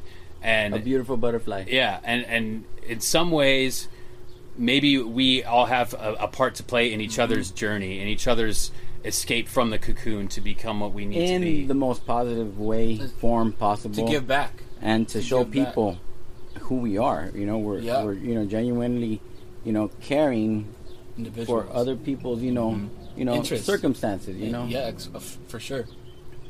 So, yeah, you know, other people don't. Dude, no courtesy. The courtesy's out the window in this life, dude. Always remember, be courteous. You know, if you can, pay for the person behind you when you're in the drive-thru. If you can, fuck. It's all about paying it forward, and you get it in return. I feel like in today's society we're kind of conditioned to only worry about ourselves and the circle around us, but I feel like there's really something to trying to elevate everybody, trying to get everybody to kind of come alive together and work towards a common goal and get us to all be kind of vibrating on this higher frequency where we're attracting the experiences we need. Frequency, very good word. To reach that next plane. And you know, a lot of us have this mental block where we're not willing to take risks, we're not willing to take chances. We want to stay in our little comfort zone and hope everything works out. But then when it doesn't, we get depressed and be like, "Oh, nothing works out for me." Throw in the towel. But you in reality, you took the safe route and you never really took the risk. And I feel like we're in this phase of our lives. With confidence, you don't ever take risks. With confidence, credentials, and preparing yourself, you're not taking risks because you're avoiding risk because of everything you've done. You know, you know the risk is there, but once you know you could pass that test, you're gonna, come to after you study hard for it, you're gonna pass. You know what I'm saying? Absolutely. You just gotta get. You had a vision at ready one point. For it. You had a vision at one point many years back, and now you're setting yourself up to your vision. I did. I have pictures like from 10 years ago of my invention, dude, of just at work, installing the shit that don't work, and they're still doing it all wrong. And you're finding these little discrepancies to better it. I'm finding everything to better. New tools, new equipment, a new way of thinking, new way of life. Like don't give up. If it doesn't work this way, someone's got to know how to do it. Figure it out. I think a lot of us would benefit from just taking leaps of faith and just trusting the process, trusting that things are going to work out. That's right. A lot of us try to control every little step so much, and I am not ready. And this is one of the things I ran into in my old profession when I was chasing professional wrestling. A lot of people wouldn't reach out to WWE because they're like, "Oh, I'm not ready. Oh, I'm not ready." But if you wait until you're ready, you'll be waiting your whole life. Like, you have to put yourself out there at some point. And that was the mistake that a lot of my peers made, was to not take that next step to really try to advance, to grow. And for a lot of people, and I think this goes pretty universally, quitters. Not just quitters, but they're afraid of success. And we talked about this with the Nate podcast. Right. I think it was 2 episodes ago. But they're smart about it, though, being that way too, because it's cautious. Being scared of success is very smart, because people that get success and are not scared are not success, or are not with us no more, because they didn't think about that. You know what I mean? But you have to think about that. I'm sorry for cutting. Life is about balance, though. Life is all about balance. So, what I feel like what you're saying, Brandon, for sure, like with success, is it's a responsibility. Because now you're being watched. Oh. You're being watched carefully. So it's a responsibility that you have to, as a man or as a person or as an energy source, to take that responsibility and use it accordingly. And that's why I feel like if everyone's heart and mind is in the right place, and you spread that love, how can you ever lose? Can't. You can't. You cannot lose. The word love. The risk. When you say risk, everything is a risk. In a calculated form, but risk and reward. Yeah. Like I said, I am huge on the 12 laws of the universe. The law of cause and effect, the law of frequency and vibrations. Yes. So all of it makes sense. I believe in that also, man, because it exists. It's right in front of you. How else are you going to get sane and be happy when everything you've come across in your world hasn't made you that way? You have to find it inside, even if it's with just, I don't know, getting a crystal bowl and going. Yeah. Everyone's got their own way, everyone's got their, my thing I struggled with, dude, back in the day, I struggled with alcoholism, Shut up. Dude, yeah. It was bad. You hear it in past podcasts, I struggled with alcohol. Because of why? Just because I was in the military, I felt like I was trapped in a box of my creativity. You ever had alcohol issues? No, I did have cocaine issues at one point. Oh. Yeah. That was pretty intense. Happy you're still with us. Mom, sorry, I don't think Mom knows about this, but when my parents just kidding. Yeah, when my mom knows about this. Yeah, when my parents split, my dad went to a really dark place, and we ended up my roommate, my friend moved in. He was living up the street, and then his dad moved to Vegas, so he was kind of on his own, needed a place. So since my mom was gone, we had an extra bedroom, and we let him stay there. And then our neighbor at the time was my dad's age, but he was pushing a lot of drugs. He was he was pushing a lot of drugs, and my roommate ended up starting to sell for him. So we got to a point where we had free cocaine all the time, and You're it was not just blaming them though. No, I'm not blaming. It's just a circumstance. It's just a circumstance I found myself in. Consumed by it, though, like alcohol for me. It's one of those things where I made the choice to do it, and you made the choice to stop. Exactly. The choice to stop was rough, though. I'll tell you that much. This is, guys, if you guys use cocaine regularly, this is a cautionary tale. But I was doing it every day. It was just this constant chasing a dragon. Every day I was doing it, and I was loving it. I mean, I loved it. I loved it a lot, and that was part of the biggest problem with it. It was I liked how chasing that first high. Yeah, I liked how it made me feel though, and at some point about 6 or 7 months into this bender, I told myself, I was like, you can't go on like this, Brandon. Like, you're gonna die. You're gonna kill yourself. So I made the conscious choice to stop. But one of the things that you don't really know, a lot of people don't really know about cocaine is that the withdrawals are really bad and can be deadly. For and you especially and others around you. Yeah, well, especially if you stop cold turkey. So I stopped cold turkey, and like 3 days later, I was at work. I'll never forget this, man. I was working security at the Honda Center at the time. I was the backstage supervisor. We were doing an Eagles concert, and my buddy was the head of security at the Honda Center at the time, and he was a really close friend of mine, and we always would game plan before what the strategy was, what to do. Yeah, exactly. So him and I went off site to go eat, and we would go smoke some weed on the way. So we smoked a bowl, and I was driving. I started feeling really fucking weird, just like I'd never felt like this before. It's really strange. Just like I couldn't, like it was like my brain was disconnected from my body. Like it was just like something wasn't computing. My brain was just like fogged, and so I felt something in my nose, because when you're doing cocaine a lot, your nose feels like it's constantly congested. You got a spare line up there, huh? Something, man. It was so I hawked like a loogie, right, to get it out of my nose and my throat. And I got this huge mass in my mouth, and I spit it out, and it was all blood. Ooh. It was just blood, some big chunk of matter. I don't know if it was mucus or what. Yeah, exactly. It was bad. It was a huge chunk of shit that I spit out, and as soon as I saw it, I started feeling really dizzy, and I had to pull over. I pulled over into the Jack in the Box parking lot. I told my buddy, I was like, I'm feeling really fucking weird. I don't know what's happening, and then I blacked out. And I woke up to him like shaking me, him in my face shaking me. Brandon, wake up! Brandon, wake up! And I snapped out of it, and he's like, "Dude, you just had a seizure right now." Oh shit! And after that, you were good? I had fucking pissed myself. Like I was, my head was still really foggy. But after he told me like you had a seizure, I was like, "Fuck, what the fuck happened to me?" Tongue off, dude. It was bad, dude. It was really bad, and so I drove him back to the Honda Center, and he's like, "Dude, you don't gotta work. Just chill him? out." Well, he drove my car back, but we parked in the parking lot, and he said, "Dude, I'll get someone to cover you. Just chill until you're good, and just go home when you're ready." Yeah, when you're alive again. Yeah, exactly.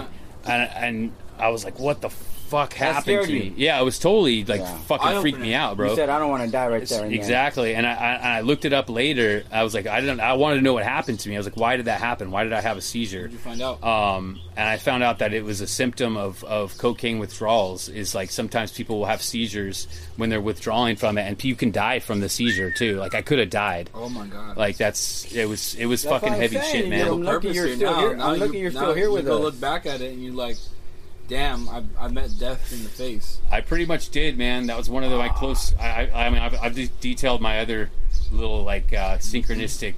Your body was like, "Where's it at? Where's it at?"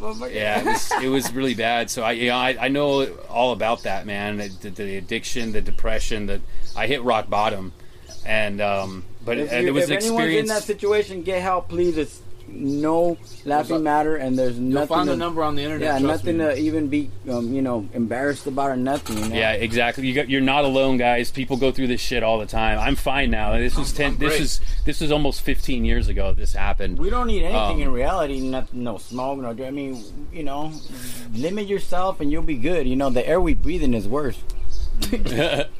But that was my wake up call. But you said something earlier that I wouldn't change it for nothing because that's what made me who I am today. That's what brought me to this point where I'm at. With that experience was something I had to go through, and that was your premonition right there. We share our experience. You had a premonition right there and then, and you saw yourself freaking dying in the hospital, if not already dead. Yep. And then you're like, I don't want to fucking do that. Mm-hmm.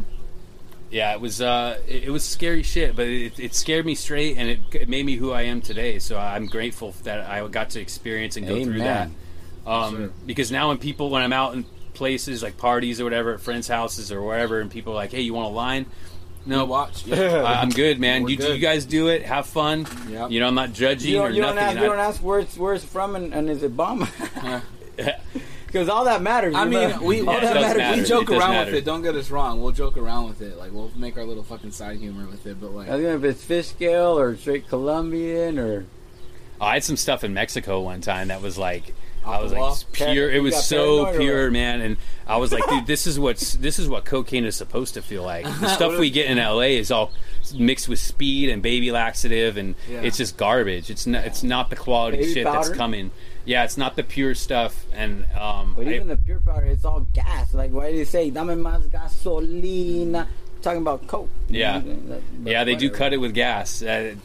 Go watch the process. You can find the process online on YouTube if you really want to. It's really disturbing.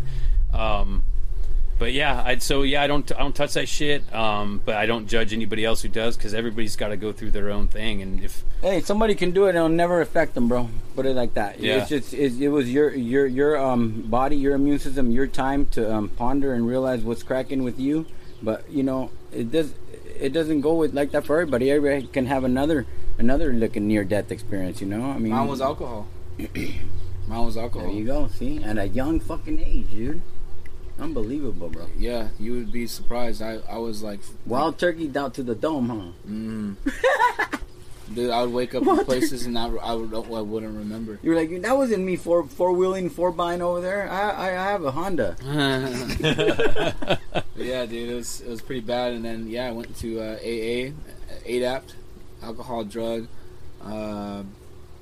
abuse prevention team. It was like a program developed in the Air Force. I was in there for a year and a half. I was supporting my friends in it, and it was good. And that helped you? Yep.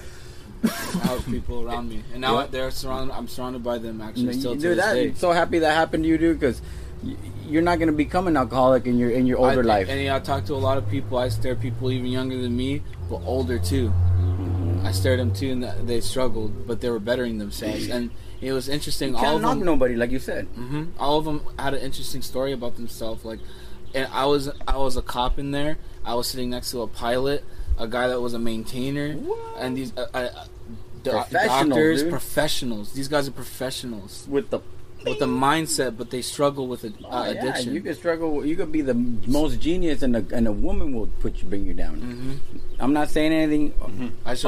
A man will put you down. Vice versa. I struggle with alcohol, dude, but I beat it. It's really important to have support groups. That's right. I beat it. That's why I said earlier, like, guys, if you're struggling with this stuff, you're not alone. Don't feel like you're alone. And I understand the addiction mindset where, like, you there's a voice inside of you that's telling you, Brandon or James or whoever, you're fucking up. You can't do this. You got to break out of it. But then there's that other side of you but I like it. And then there's that side of you is afraid. Mm-hmm. You fear.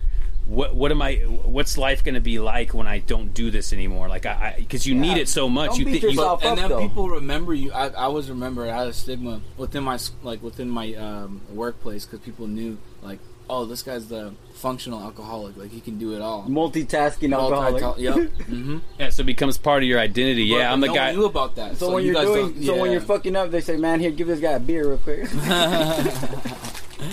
Yep. And but like I said, when I was in the military, like, I felt like I was in a box, in a cage, cocoon, and I was so in prison. You were in my own mind and creativity. You were still in your cocoon. Mm-hmm. It was still getting webbed up. That's when I realized, though, I don't want to be a cop or do this shit for 20 years. That's so easy. My parents did that shit. My parents did that shit a long time ago. Mm-hmm. They want the pension. My parents. You saw your premonition too. I saw my vision. I was like, they chased the pension. They chased the 401k. I'm not chasing any of that. But they chased all that without being happy. Mm-hmm. Without being happy. Without being their true self, the real self. Now I want to go back. I want to fund cops. We're not against the system, but we're not with the system either. Exactly. We'll help the system, but they're not gonna, say, hey, well, you can't take a shit right now because you gotta wait. Like, what? I gotta go.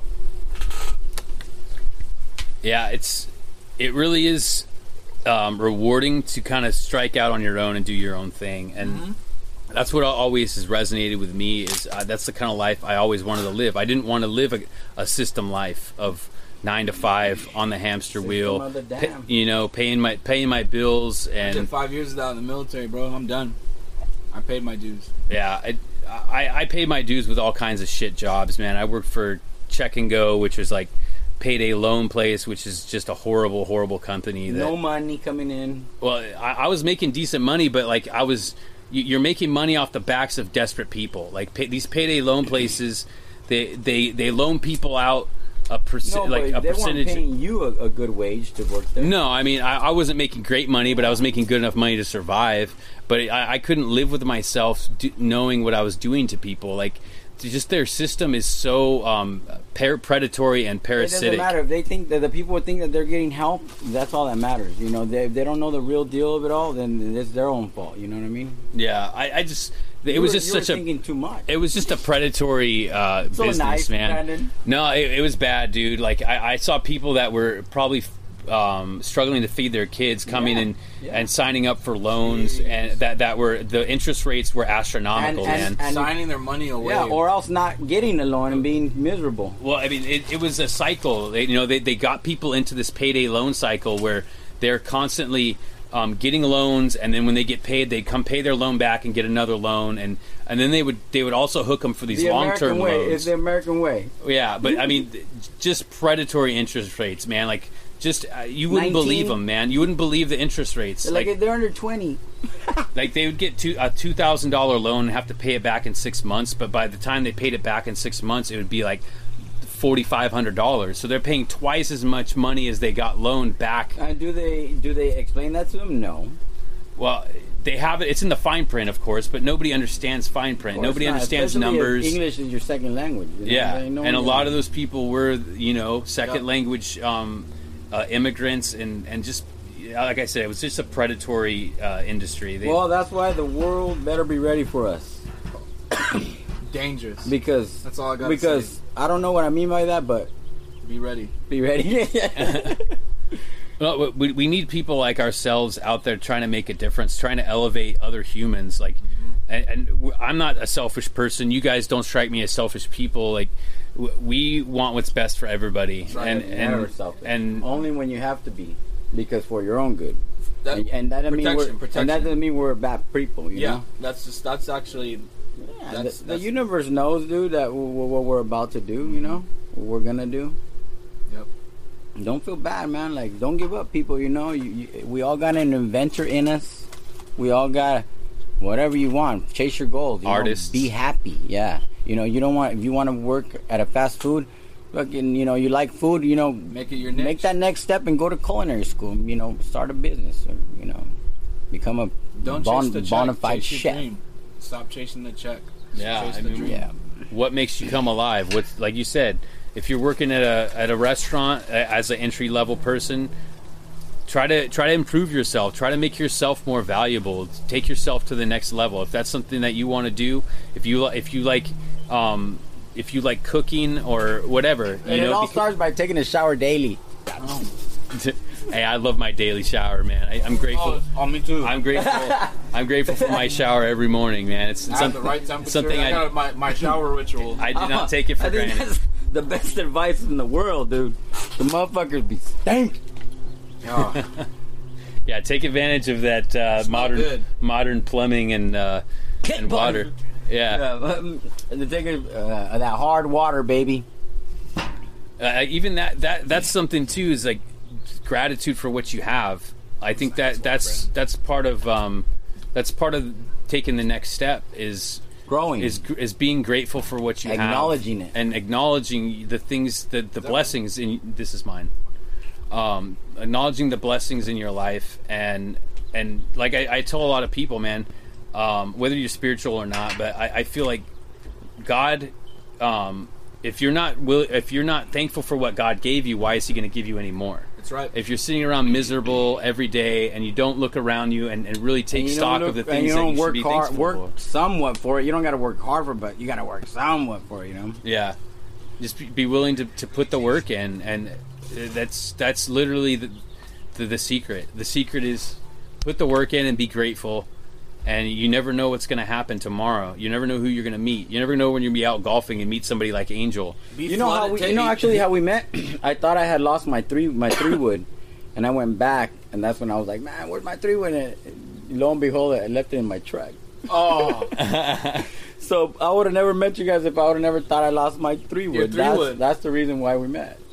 That's crazy. Got 3-wood, and we should title this episode "The 3-wood." The 3-wood miracle. The 3-wood miracle. Yep. Hey man, that's or the 3-word curse. Because you came back. You went back for the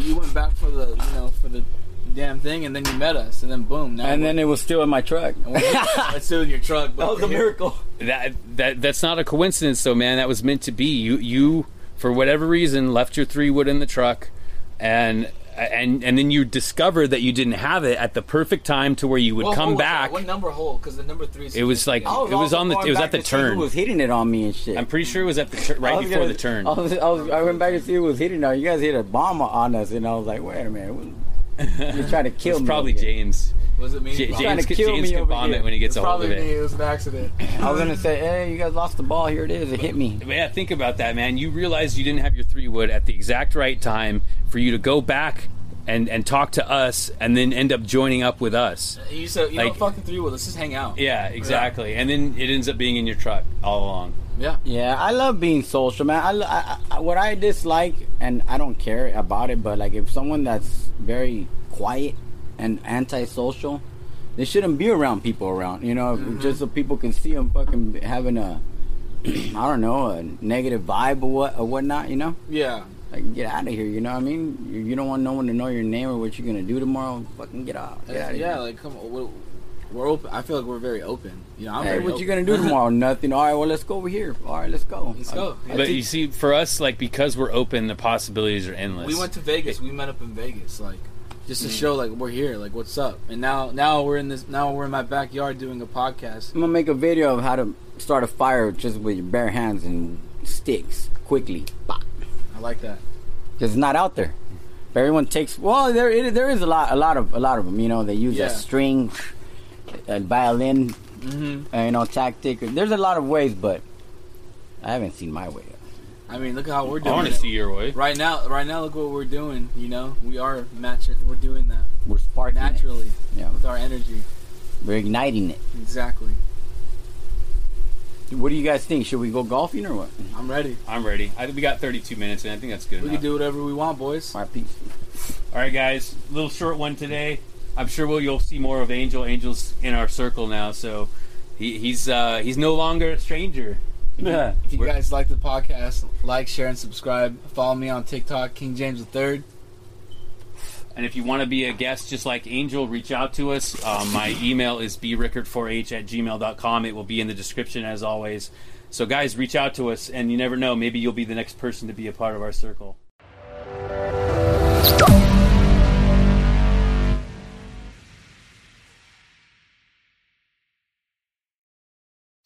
If you enjoyed this episode, please leave us a review on iTunes.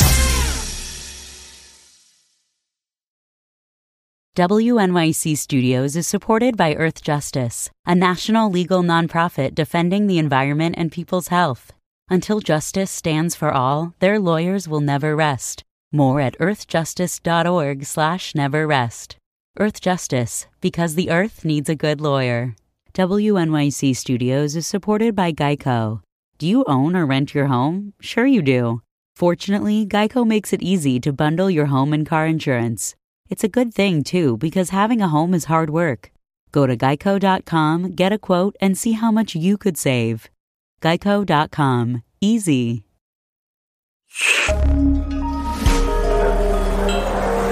Listener supported. WNYC Studios.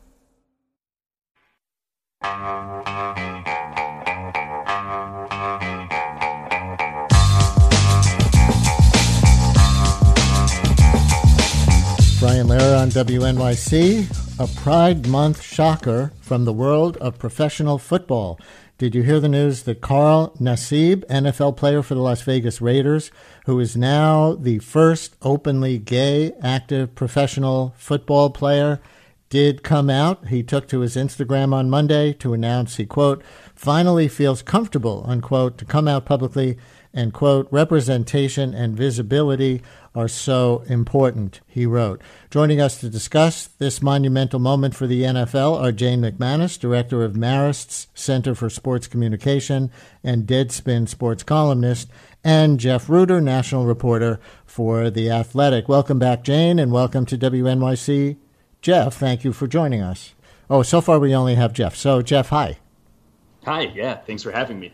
And listeners, we want to open up the phones to you as well, especially if you have been a gay man in sports at any level. Talk about your experience or react to this NFL first. 646-435-7280, 646-435-7280. And anyone may call, but gay men in sports will center you mostly if anyone happens to be in that group. To call in right now, 646-435-7280. Tell us any of your own experiences with that and deciding whether to come out to your teammates and your reaction to this news, 646-435-7280, or tweet at Brian Lehrer. Jeff, for those who don't follow the NFL closely, who is this player? Yeah, Carl Nassib is a defensive lineman. He was a former Big Ten Defender of the Year, played for the Penn State Nittany Lions, and he is an established player. And I think that that's something that differentiates Carl coming out compared to a couple of other former young American football players, such as Michael Sam, who came out before the NFL draft in 2014, and then R.K. Russell, who came out after he had essentially retired or been unable to find a new team just a couple of years ago. He is a player who is, he is seen as an established presence within the league. He's a veteran of the league. He's played for a few different teams. He's started regularly, gotten sacks, all of these things. And now, of course, his notoriety, or his notability, I should say, has increased dramatically. This week, Fanatics, which is the main jersey manufacturer and sales company for NFL jerseys, does have Carl Nassib as the number one selling jersey in the National Football League since he came out. So that is a very significant milestone, just in terms of not just his own recognition, but more importantly, the fan culture and the number of people who are excited by this, inspired by this, and want to support him as he continues in his career as an openly gay man.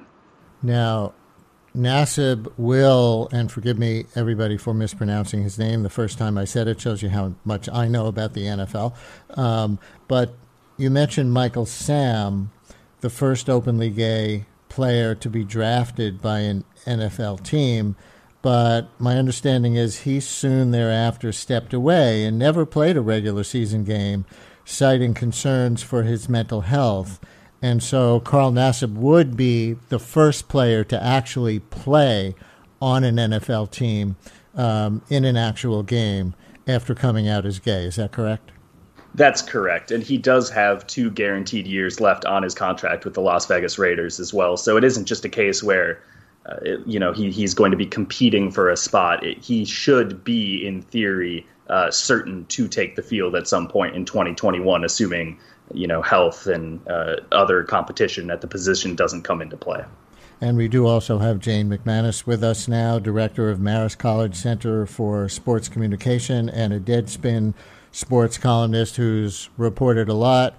Former ESPN on the NFL. Hi, Jane. Welcome back. And I guess my first question to you is, as far as you could tell, how are his teammates taking it? He's gotten a lot of support within the league. And I think, you've had some really notable players come out and say that they publicly support him. And then, of course, Roger Goodell has supported him and came out and made a statement saying that he was proud of Carl. And I think that means a lot. And, there are a number of players who play in the NFL who have been out publicly or have been out privately to their teammates. Their teammates know and are supportive, but the public doesn't know. And I think that's because there is this threshold that one crosses when you come out as gay in a public way. And Michael Sam, I think, has felt the effects of that very considerably. He had been out privately as a college player to his Missouri teammates, and they accepted him. But then when he came out publicly in the draft, that's when things really started to change for him. And he did get a lot of public support, but he also got a private backlash, I think, and he had to deal with that kind of on his own. And he's come out since then and said that he felt like he didn't get a lot of internal support from the league in the ways that it mattered. You know, he may have gotten, you know, people who tweeted support, but then when it came to these structural things, and you know, he never made the team, and I don't think he would say it was because he took himself out of competition. I think he would say that the public conversation around his coming out affected the way that he was looked at as a football player. And I do think that that's still something that even a player like Carl Nassib coming out, you know, again, 10 years after this conversation started about when the NFL would have a gay player who was publicly out as gay, I think that is, you know, that's a long time, and that's because there is this distinction between the public and private discussion around this issue. And what about gender? You know, a listener reacted to the fact that I put out the call before you came on for gay men in sports to call in and talk about your experience at any level. And the listener asked, why ask for gay men and not gay people in sports? And the reason is that my sense of it, Jane, correct me if you think this is wrong, is that there's just more homophobia among straight men than there is among straight women. And lesbians in sports and women's sports don't face the same challenges by and large as a gay man in pro sports would. But do you think that's true or false? I think that's 100% true. You've had women who've been out. There certainly are issues. I mean, not to downplay it entirely, there certainly are issues. But I did a story about this in 2011 for ESPN about when the NFL would accept a gay player. And I interviewed John Amici, who was an NBA player in the 90s and has since come out as gay and speaks publicly about his experiences and is a really smart person on these issues. And he thinks that the homophobia is misogyny in a sense in sports. And he said, you know, if you come out as a woman and you're gay, people will think that you're going to be better at your sport because of that. There's no disconnect between the idea of masculinity and excellence in sports. But if you come out as gay as a man in sports, then you get the counter to that, which is that people will assume you're not as tough. You're not going to go as hard. You're not going to be as competitive in the field. There's this idea of softness when it comes to femininity. And in sports, coming out as gay then means that you could have all of these cultural assumptions that we make about people based on our ideas of masculinity and femininity, and none of them benefit men who come out as gay in the context of a professional sport. And oh, by the way, no men are calling in after my request to talk about being a gay man at any level of sports. Maybe that's how rare it is that people who are gay come out in the context of sports at any level. But we invite you again, 646-435-7280. But anyone else may call as well on the Carl Nassib story, 646-435-7280, or tweet at Brian Lehrer. Jeff, you wrote, and my other guest is Jeff Ruder, national reporter for The Athletic, and in your article on this, you wrote, publicly coming out on social media is a daunting process. Can you elaborate on that? Yeah, I think that in general, when you see an athlete or any person in the public eye coming out via social media, there's just something about social media that is inherently performative. I think a lot of people see it as bigging yourself up, making yourself sound like you are something more important than you were before, and that it is ultimately a selfish act. But really, that isn't the case. Often, there are a lot of factors that go into play. I came out personally, publicly, as bisexual in October via Twitter after having been out to my friends and family for the better part of a decade. And in my own experience, there were many false starts over the course of, I would say, those 8 or 9 years where I was out privately but not publicly. And it's questions of, will I be heard and supported? Is there a part of the inevitable reaction cycle that social media breeds that I haven't considered? What's going to happen next? It's always the concern of the unforeseen. And then when you expand that from a national sports writer who predominantly covers American soccer to an NFL starting player in Las Vegas, that's such a grand scope in terms of the potential risks that may be perceived in this, or there may be other considerations, including the locker room. We talked about Michael Sam and ultimately how he wasn't signed by the then St. Louis Rams when he was drafted. But I think that the other part of it was that a lot of the media discussion around it at the time was not as it is right now with Carl Nassib. It wasn't questions of, how will he be? How will his mental health be? Will he be given a fair chance? It was questions of, articles such as, will Michael Sam be trusted in a team shower? Right. And that was a lot of what the discussion was. And so I think that news cycle also informed Colin Martin, who for the last 2.5 years has been the only openly gay active professional athlete playing in American soccer, formerly in Major League Soccer and now in the second division USL. And he told me when he came out in 2018 that the reaction to Michael Sam coming out kept him from doing the same for a couple of years publicly, because he didn't want it to be the preeminent part of his identity. He wanted to be taken seriously as a soccer player first. And then as he established himself in his career by the time he turned 23, then he did come out, then with 6 years in Major League Soccer under his belt. But there is so much that you don't know is going to happen. One other thing I will say, though, is that in the aftermath of this, you do find so many people who say that they are inspired by people like Carl Nassib and Colin Martin, people who say that they feel more comfortable in their own skin, that they find someone in culture, in sport in particular, that they feel that they can identify with more than they had before. And the impact of that is so crucial to normalizing the idea of gay athletes in men's sports. Justine in Astoria, you're on WNYC. Hello, Justine. Hi, Brian. Thanks again. I've called before. I'm a trans woman, and growing up as a boy, I played sports. And I'm not surprised that athletes are starting to come out now, because there have always been gay athletes. I might be only. I don't mean to project onto other people, but I think that a lot of young men play sports because whether gay or straight, play sports precisely because they're trying to fit into society's definitions of masculinity. And I know that's what I did. Mm-hmm. I wrestled when I played soccer in high school.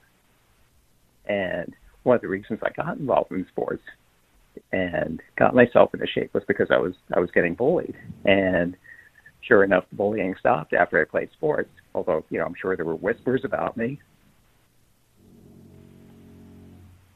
Justine, thank you very much, and we always appreciate your calls. That's a great perspective to add to it. Bill in Rego Park, you're on WNYC. Hi, Bill. Hi, good morning. This is an interesting spot, and it occurred to me that there are some sports in which it's okay, I guess societally okay, for gay males to come out, and they have, such as figure skating, diving, gymnastics. So I'm wondering if your guest has any comment about this. Bill, thank you very much. Jane, let me throw that to you. We're talking about the first openly gay NFL player. I can't think of anybody who's been openly gay as an active NBA player or Major League Baseball player, hockey player in the NHL, or do I just not know these stories? I think Jason Collins came out in 2013 in the NBA, so there have been, and there are other players, but that's exactly right, and I do think your caller has a real point, and we do assign much as other languages assign masculine and feminine pronouns and to things, we do assign, I think, gender to sports in some ways. And if you look at something like figure skating, which is more popular for women than for men, you might see a young man who wanted to be a figure skater bullied because of, our misogynistic tendencies in this country and these ideas that, the idea of sport and playing sport, just like Justine said, is very much about, we are reinforcing cultural values. When we teach our children about sports, we are teaching them these cultural values that we are assigning to that sport. So for football, we're assigning one set of cultural values, maybe a little different for baseball, different for figure skating. Think of a young man who might go into ballet, which is another physical pursuit today. Think about how that would be responded to. And I do think that it's because we have these cultural ideas of masculinity and femininity, and we apply them to sports. And I'd just like to make another point about what Justine said, which is so important. And if these sports really do want to support somebody like Carl Nassib and the other players who are coming out, Mike Lee today put out a tweet saying that he was going to be proposing another bill, Senator Mike Lee, that he's going to be proposing another anti-trans bill. And young women like Justine who want to play sports are being targeted across the country right now. And there's a lot of legislation that's designed to keep them from playing sports. And I just think culturally it's really important to think about how that fits into this discussion and what we are saying to those young women when we say we don't want them to play. Let's go next to Robert in Astoria. You're on WNYC. Hi, Robert. Hello. So I grew up playing sports throughout my entire life and was a closeted gay male. And in high school, I played football, and I think that because of the machismo culture of football, American football, it kind of prevented me from coming out in high school. And as an adult now, I play men's volleyball with Gotham Volleyball League in New York City. It's the largest gay men's volleyball league. And, within men's volleyball internationally, gay culture is completely accepted. There are multiple professional gay men that play volleyball, and I think hopefully there's a paradigm shift within NFL football now. So that I hope that's the case. I'm fearful that he won't get a play. Yeah, Robert, thank you very much. So Jeff from The Athletic, in our last minute, what do you think happens on the Raiders now? I mean, one of you mentioned, bathroom issues before, and so many of these conversations seem to come down to straight male fears about what happens in a locker room. And so is there kind of, does team management now step in and kind of educate the other teammates about, Carl isn't going to attack you in the locker room, or what has to happen there? Yeah, I think that's, look, as you alluded to, a lot of those fears are rooted in homophobia, right? And I believe that you've seen public statements from the Raiders organization, again, on Twitter, where inherently social media feels performative, but they did have a statement of support for Carl. I think that you would hope to see, organizations within the Raiders as well as beyond in the greater Las Vegas community that are looking to educate the fan base or make it feel like a more inclusive and truly be a more inclusive place. That means more than just having a pride night where you're selling a Raiders jersey with rainbow numbers. It means actually going in and ensuring that there is a safe space, that it is that there is shared awareness, that there is that common humanity that is highlighted here. So it isn't the straight players on the Raiders and Carl Nassib, but it is the Raiders, right? And just make that at a broader macro level. He's been in that locker room already. He's been in NFL locker rooms. Those fears should be subsided in theory.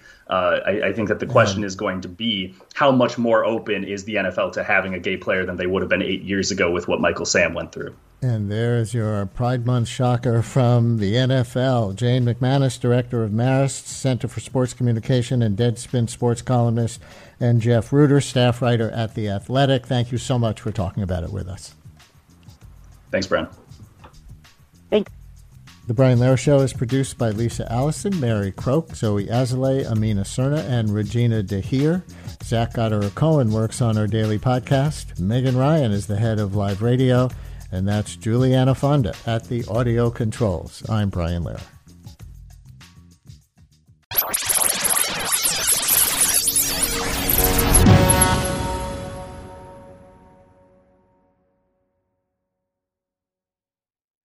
Please follow us on Facebook and subscribe via iTunes.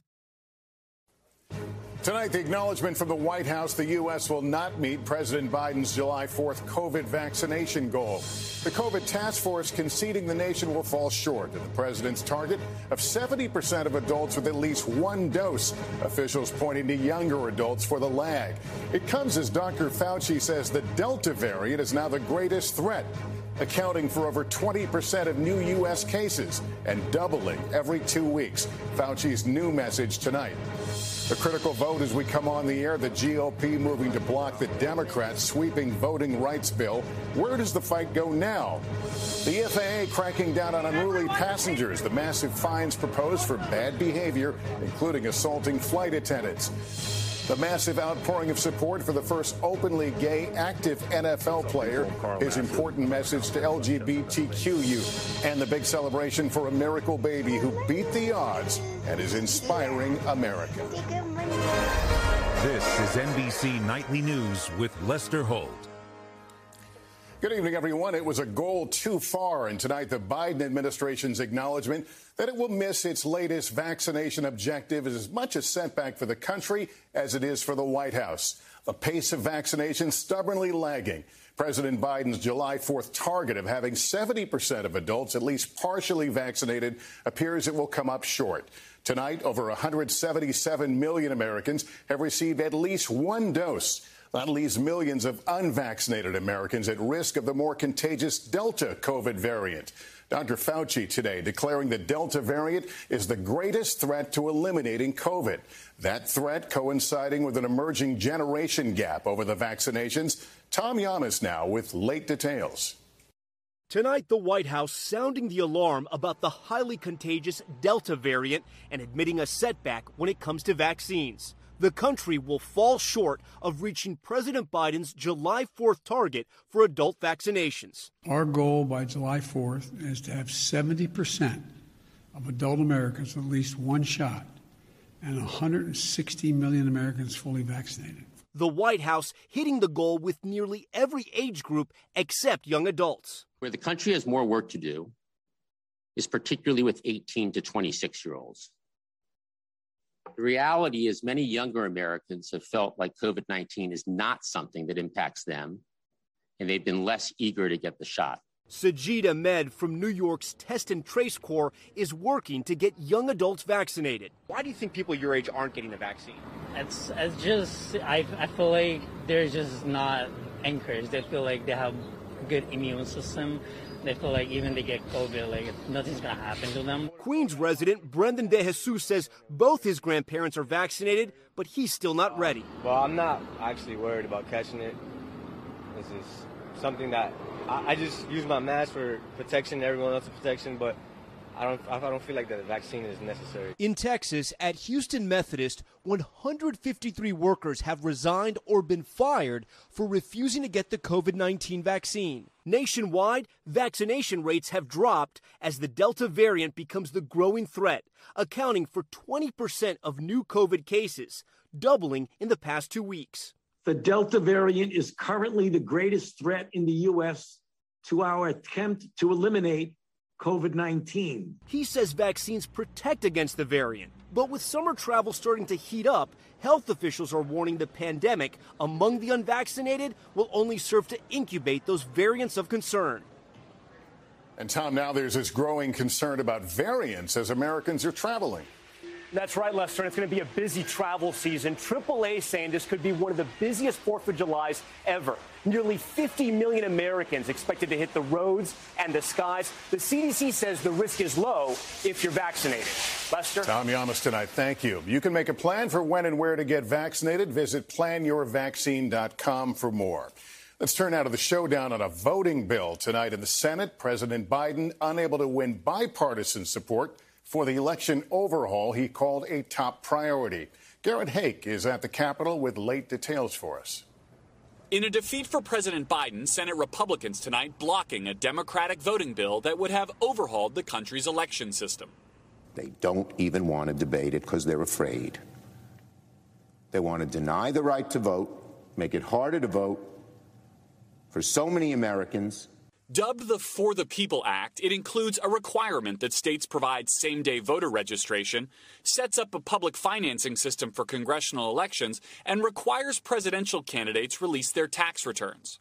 Democrats calling the bill a way to push back against new state voting laws passed by Republicans. Then I'm going to fight like heck with every tool at my disposal for its passage. But Republicans tonight slamming the bill as a partisan power grab by Democrats that would federalize elections, including preventing states from requiring voter ID. I think it'd be more aptly described as Screw the People Act. It will make it much easier to cheat in an election. With the bill short of the required 60 votes, some Democrats pushing for a dramatic change to Senate rules. But like Joe Manchin, Arizona's Kyrsten Sinema showing no sign she'd support that. Senator, what do you say to Democrats who are disappointed by your op-ed about the filibuster and feeling like maybe they could still change your mind?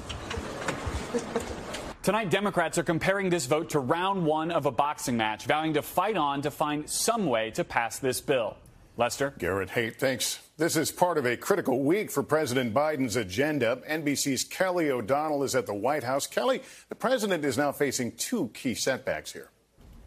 That's right, Lester. For the president, challenges are colliding this week. That missed vaccination target, voting rights legislation blocked. And against those setbacks, Mr. Biden is quietly trying to nail down a bipartisan deal on infrastructure, making calls, holding meetings here. Now, the White House acknowledges time is running short, and the toughest hurdle has been differing views on how to pay for it and whether to include money for social programs and climate change. But the president is described as encouraged that a compromise is still achievable. Lester? Okay, Kelly, thank you. Police use of force sending tens of thousands to hospitals each year. Is it going too far?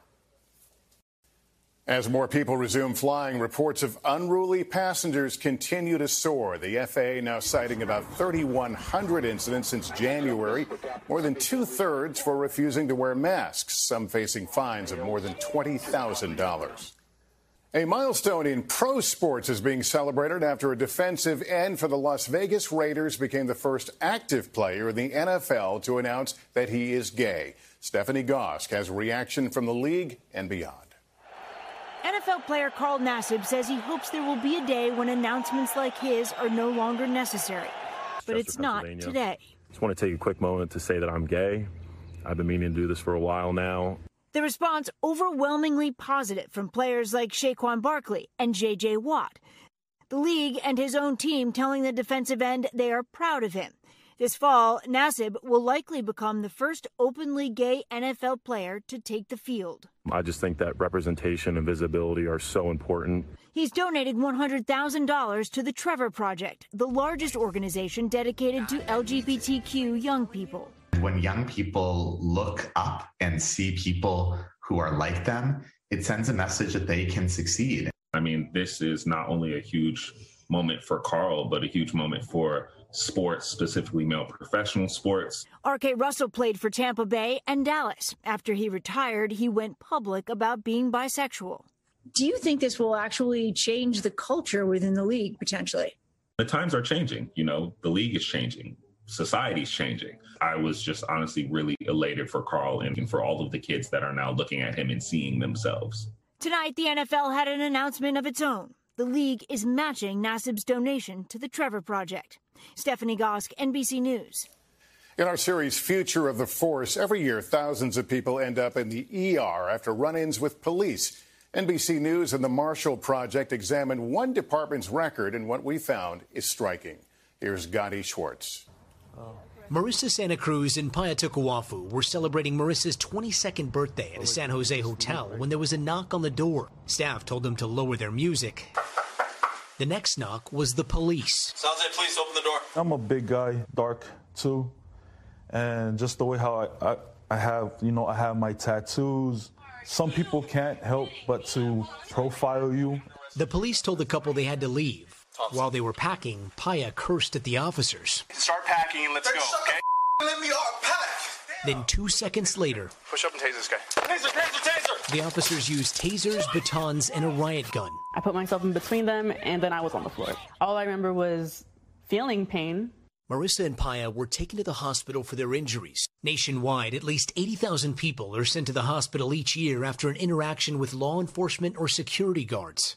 NBC News found over the past 3 years in San Jose, 43% of use of force incidents ended in a trip to the emergency room. Are you comfortable with how many people are being hospitalized after use of force incidents? No, we need to do better. But again, any use of force incident is driven by the noncompliance of the individual that we're trying to detain or arrest.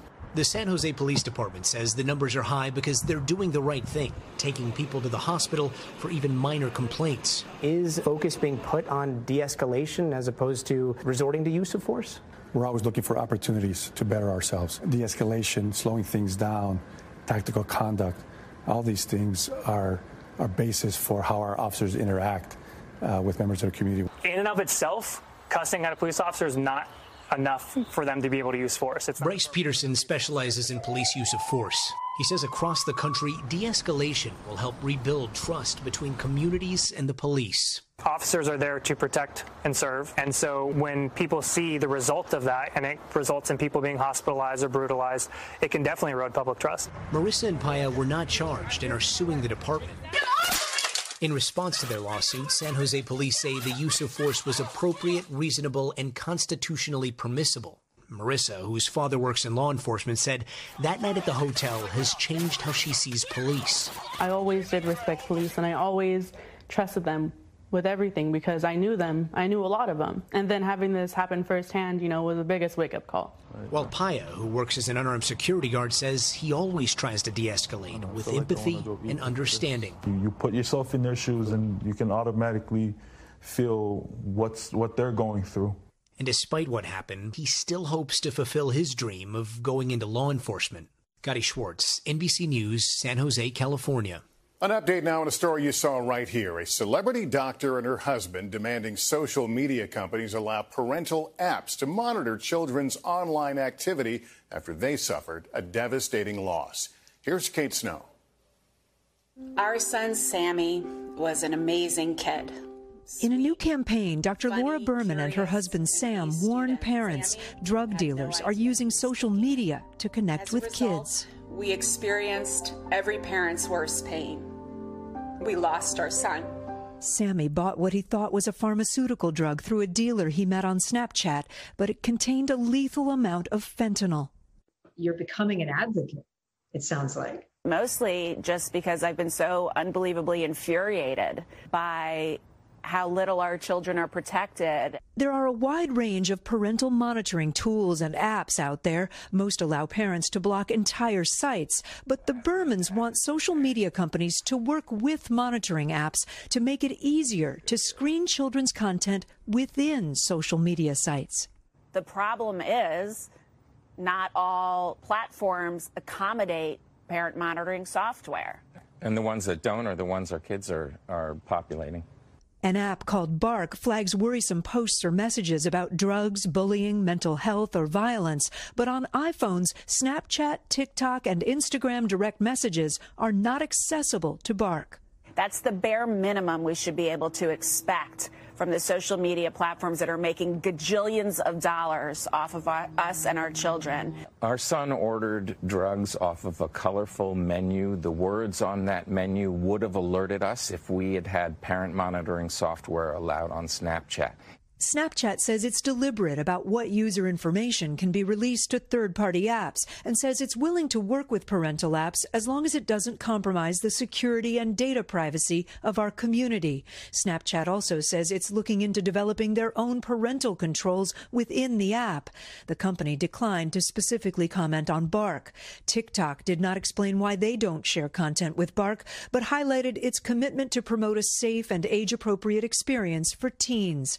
Instagram had no statement, but a company spokesperson says they're focused on safety measures for teens, including limiting interactions between teens and adult strangers.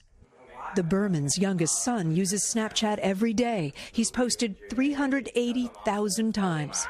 I'm not interested in taking social media down. What I want is for them to partner with us and be as invested in protecting our children as they should be, since our children live there, or at the very least, don't stand in the way of us protecting them. Through their grief, a new mission to help other families. Kate Snow, NBC News. And up next for us tonight, one little boy and a huge success story that's definitely inspiring America. NBC Nightly News is brought to you by Liberty Mutual Insurance. Only pay for what you need. Finally, I want you to meet a little boy who is a picture of joy and who is showing all of us what beating the odds is all about. Good morning, everyone. Meet Richard Scott William Hutchinson, the little guy who continues to accomplish big feats. He's a fighter. I think he'll be a fighter for the rest of his life. Richard was born 5 months premature, weighing less than a pound, so small he could fit into the palm of a hand. The doctors at Children's Minnesota Hospital in Minneapolis gave him a 0% chance of survival. We were scared. I cried. I wanted our son to survive so bad. Beth and Rick Hutchinson fought hard alongside their son. Even when COVID restrictions made it a challenge, they drove across the state from their Wisconsin home every day to be with him. We were by him, showing him that we cared and that we love him and that we want him to keep fighting. Richard finally went home in December 2020 after spending more than 6 months in the neonatal intensive care unit. It's been a year of triumph for Richard, who just celebrated his first birthday and broke a Guinness World Record, becoming the most premature baby to survive. He went through so much in his small little life. He's honestly my hero. A tough guy indeed. That's Nightly News for this Tuesday. Thank you for watching. I'm Lester Holt. Please take care of yourself and each other. Good night. Hey, NBC News viewers, thanks for checking out our YouTube channel. Subscribe by clicking on that button down here and click on any of the videos over here to watch the latest interviews, show highlights, and digital exclusives. Thanks for watching.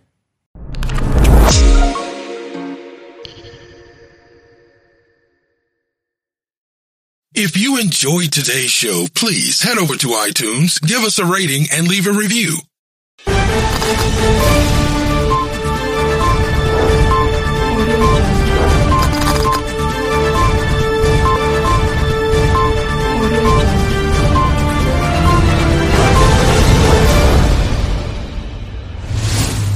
Please be advised that this podcast is meant for educational and informational purposes only and is in no way a replacement for legal or medical advice. The opinions contained within are solely those of the interviewers and interviewees and should be received as so. Those seeking help or advice are encouraged to obtain professional legal and medical services.